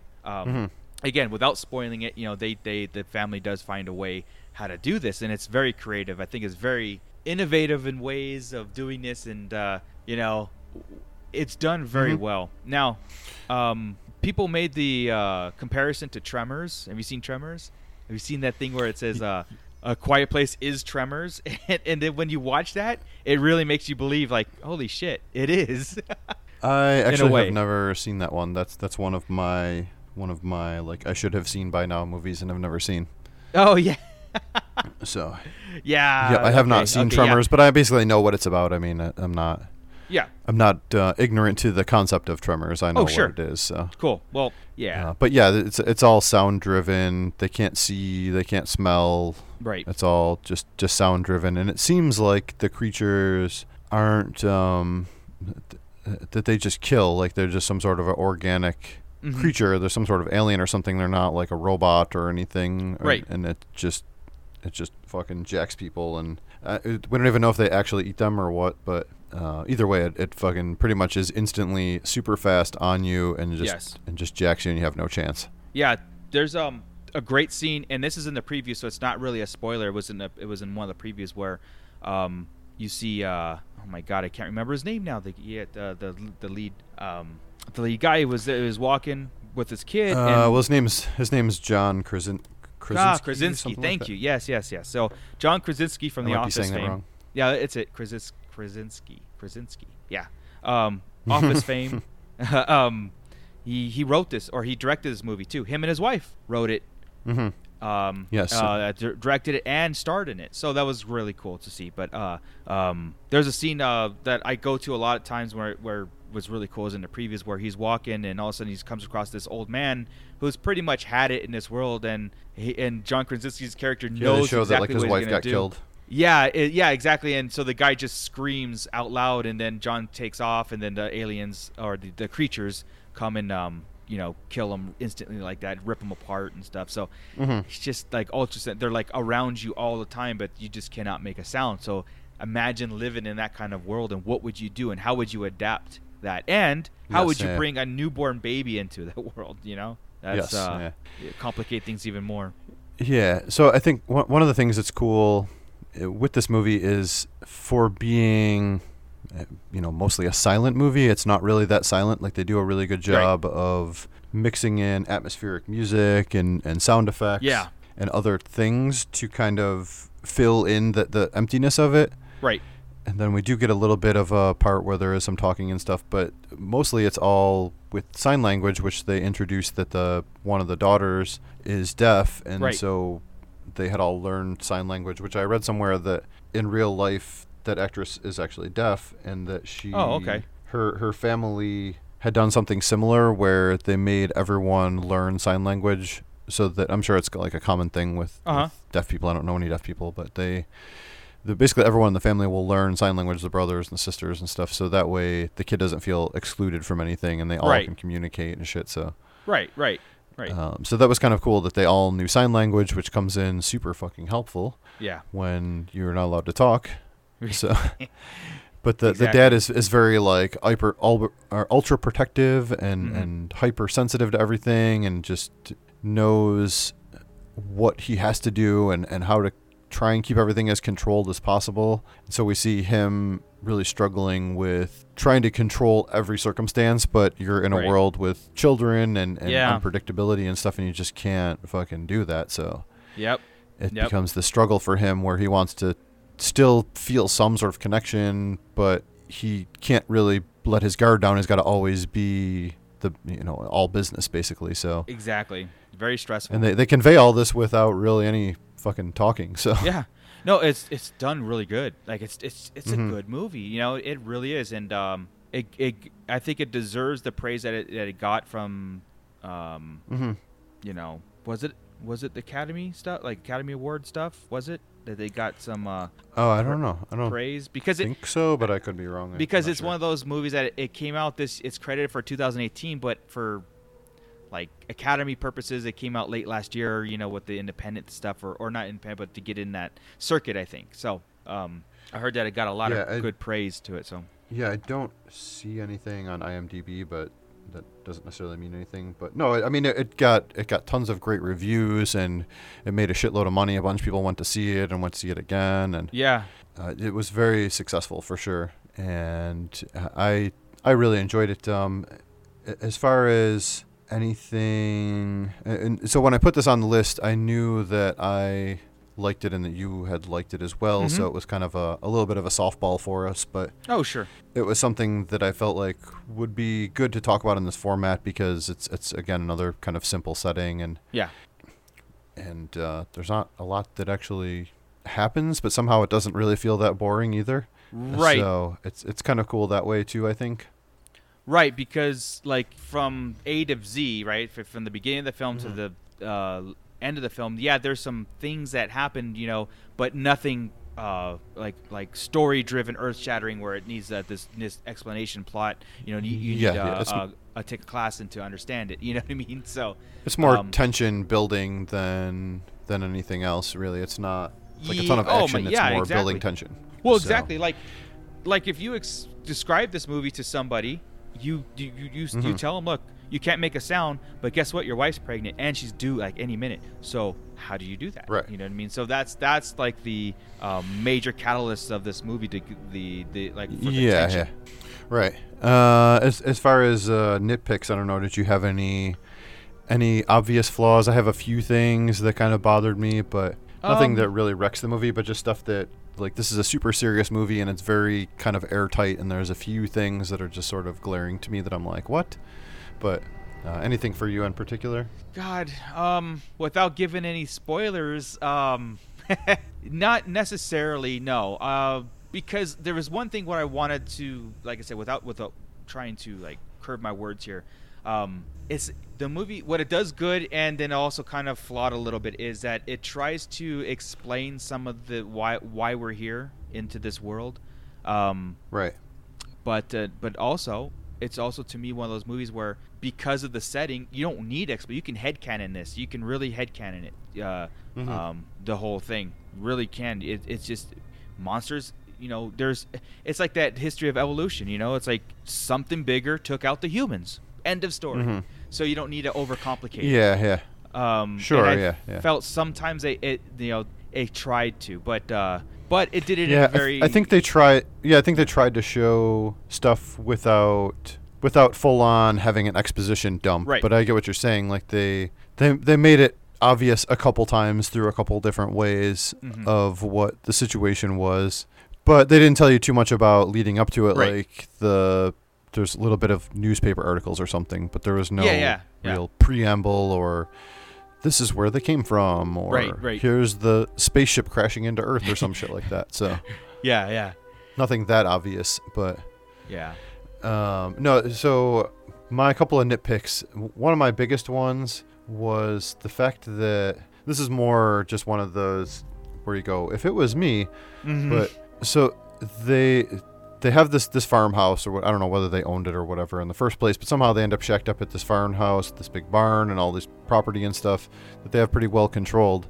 Right. And within not that long of a walk is some sort of a stream and this big waterfall and enough stuff that covers up the noise so that they can actually communicate with each other. Right. And have a little bit more functionality without having to be, pin drop quiet. Right. But nobody else knows about this in the family except the dad until all of a sudden one day he brings the son to this place and then talks to him. Right. And I'm like, dude, why you didn't bring this kid here and the wife and everyone and come? I mean, what else have you guys got to do all fucking day long except sit around and do nothing? Just walk over to the waterfall, sit for a few hours, talk, enjoy yourself, not have to worry about it, and then fucking go back home.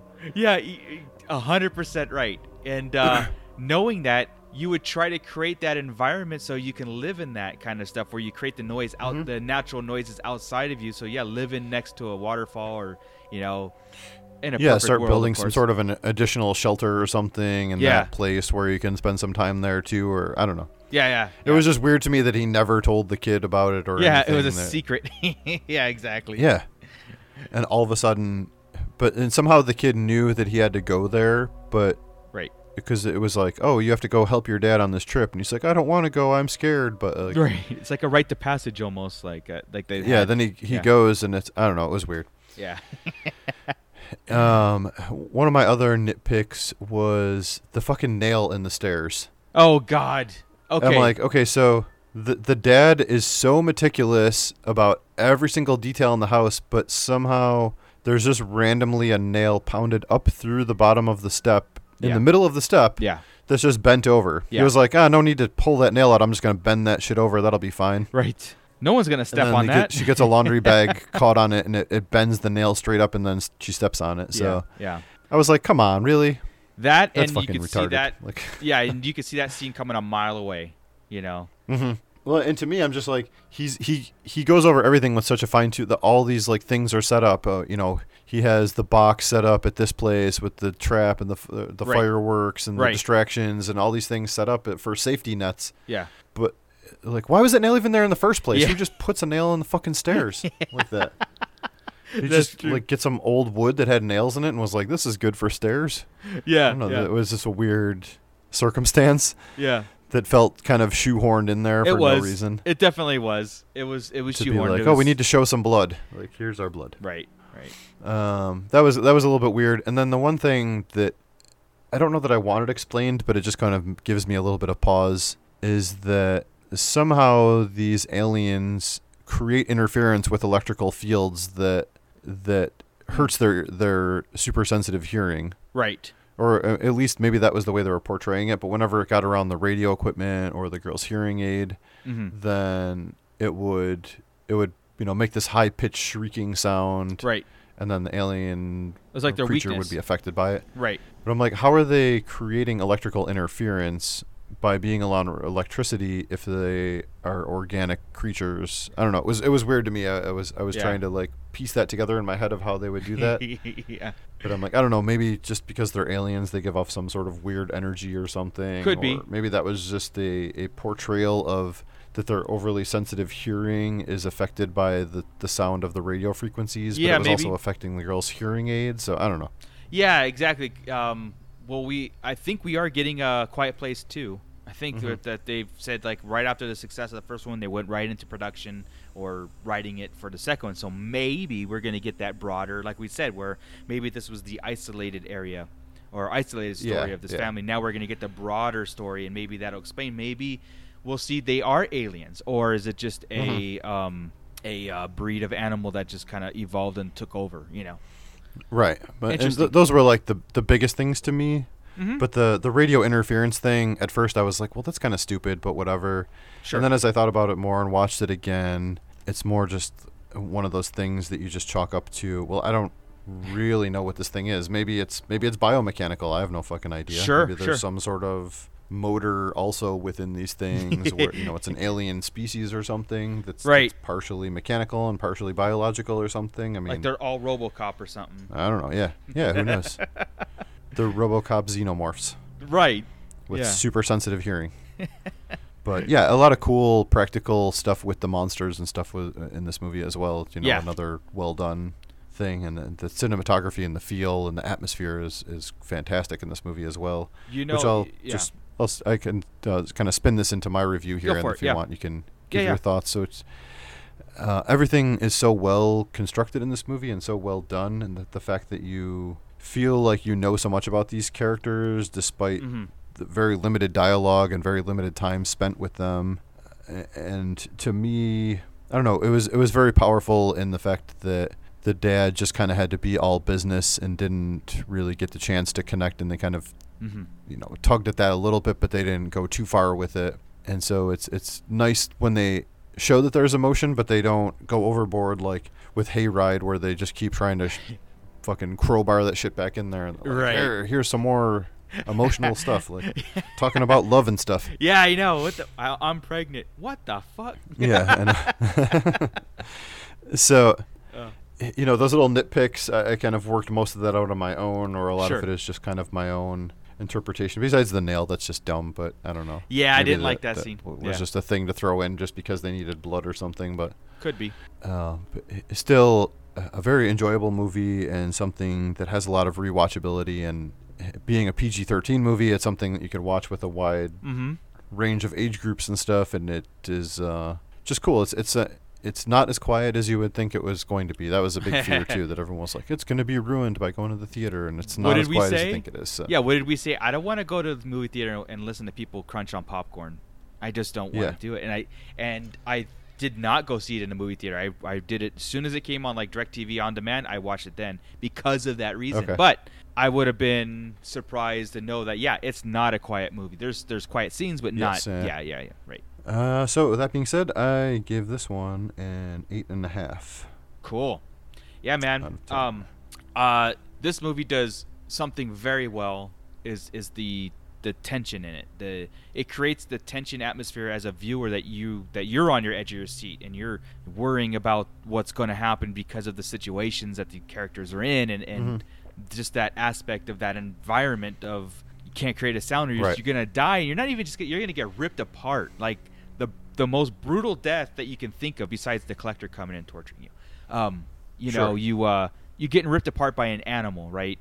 And not knowing its weakness, not knowing how to fight it, but the humans left has learned to adapt. And I think there was a mention of there where there's very little humans left in the thing, because according to the paper articles in the room where all that was happening, I think you look at it and I think most of the world's population was wiped out. So it's is a desperate movie, very desperate. How do you eat? How do you hunt? How do you do everything? So I'm a sucker for monster movies, right? This is a great monster movie too. Oh yeah. So, I think a lot of people, when we did that one post where we had people tell us their favorite monster movies from the past 20 years or whatever, a lot of people had mentioned this one actually. Yes, they did. They did.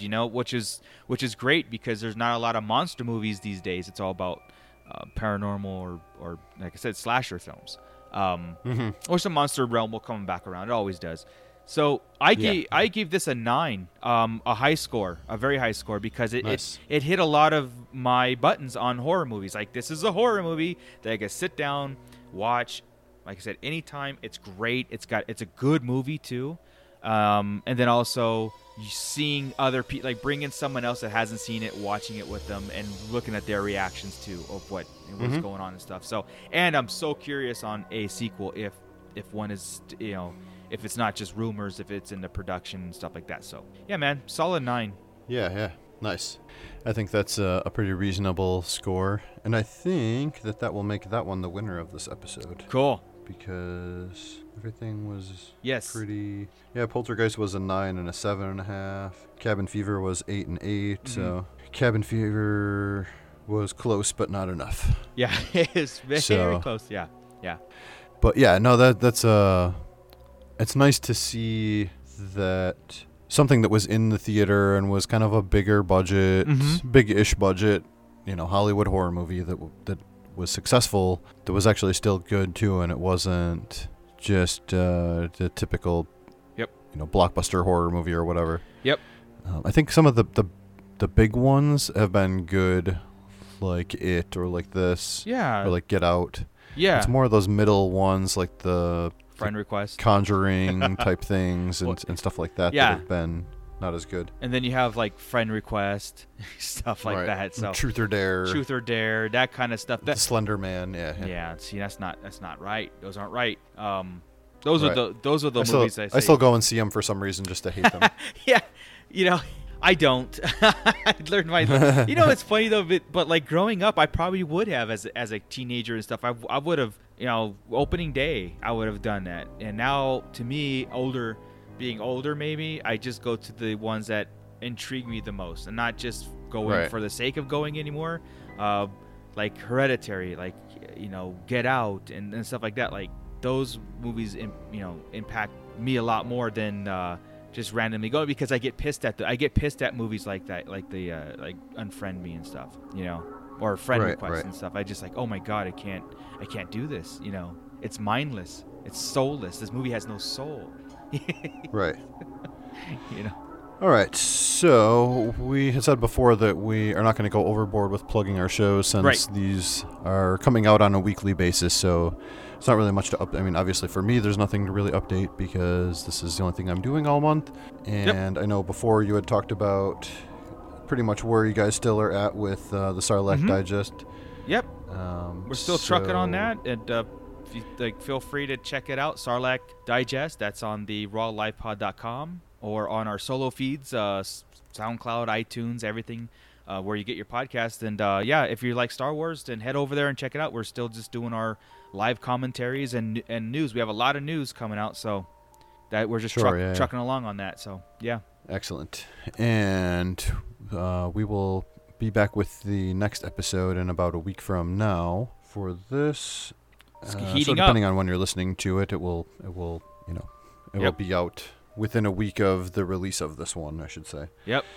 It's heating up. We're gonna have some good talks. We're gonna have some good talks on the next few because there's some really good titles coming out. Yeah, I can't wait. Oh yeah. So in the meantime, if you are caught up with us and you want to check out our friends on either the Raw Live and Unedited Podcast Network or on the Legion Podcast Network, we are a part of both of those.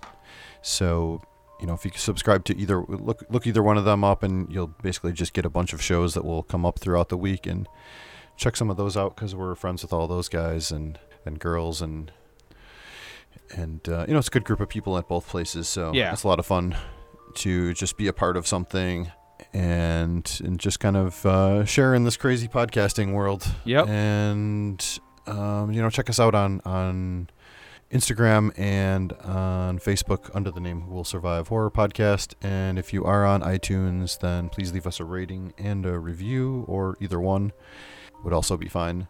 And I think that will just about do it for now. So have yourself a good, what is this now, the third week when this is coming out? Have a good third week of October. Yes. Or whenever the fuck you're listening to it. And we will see you guys next time. Thank you for listening. Bye.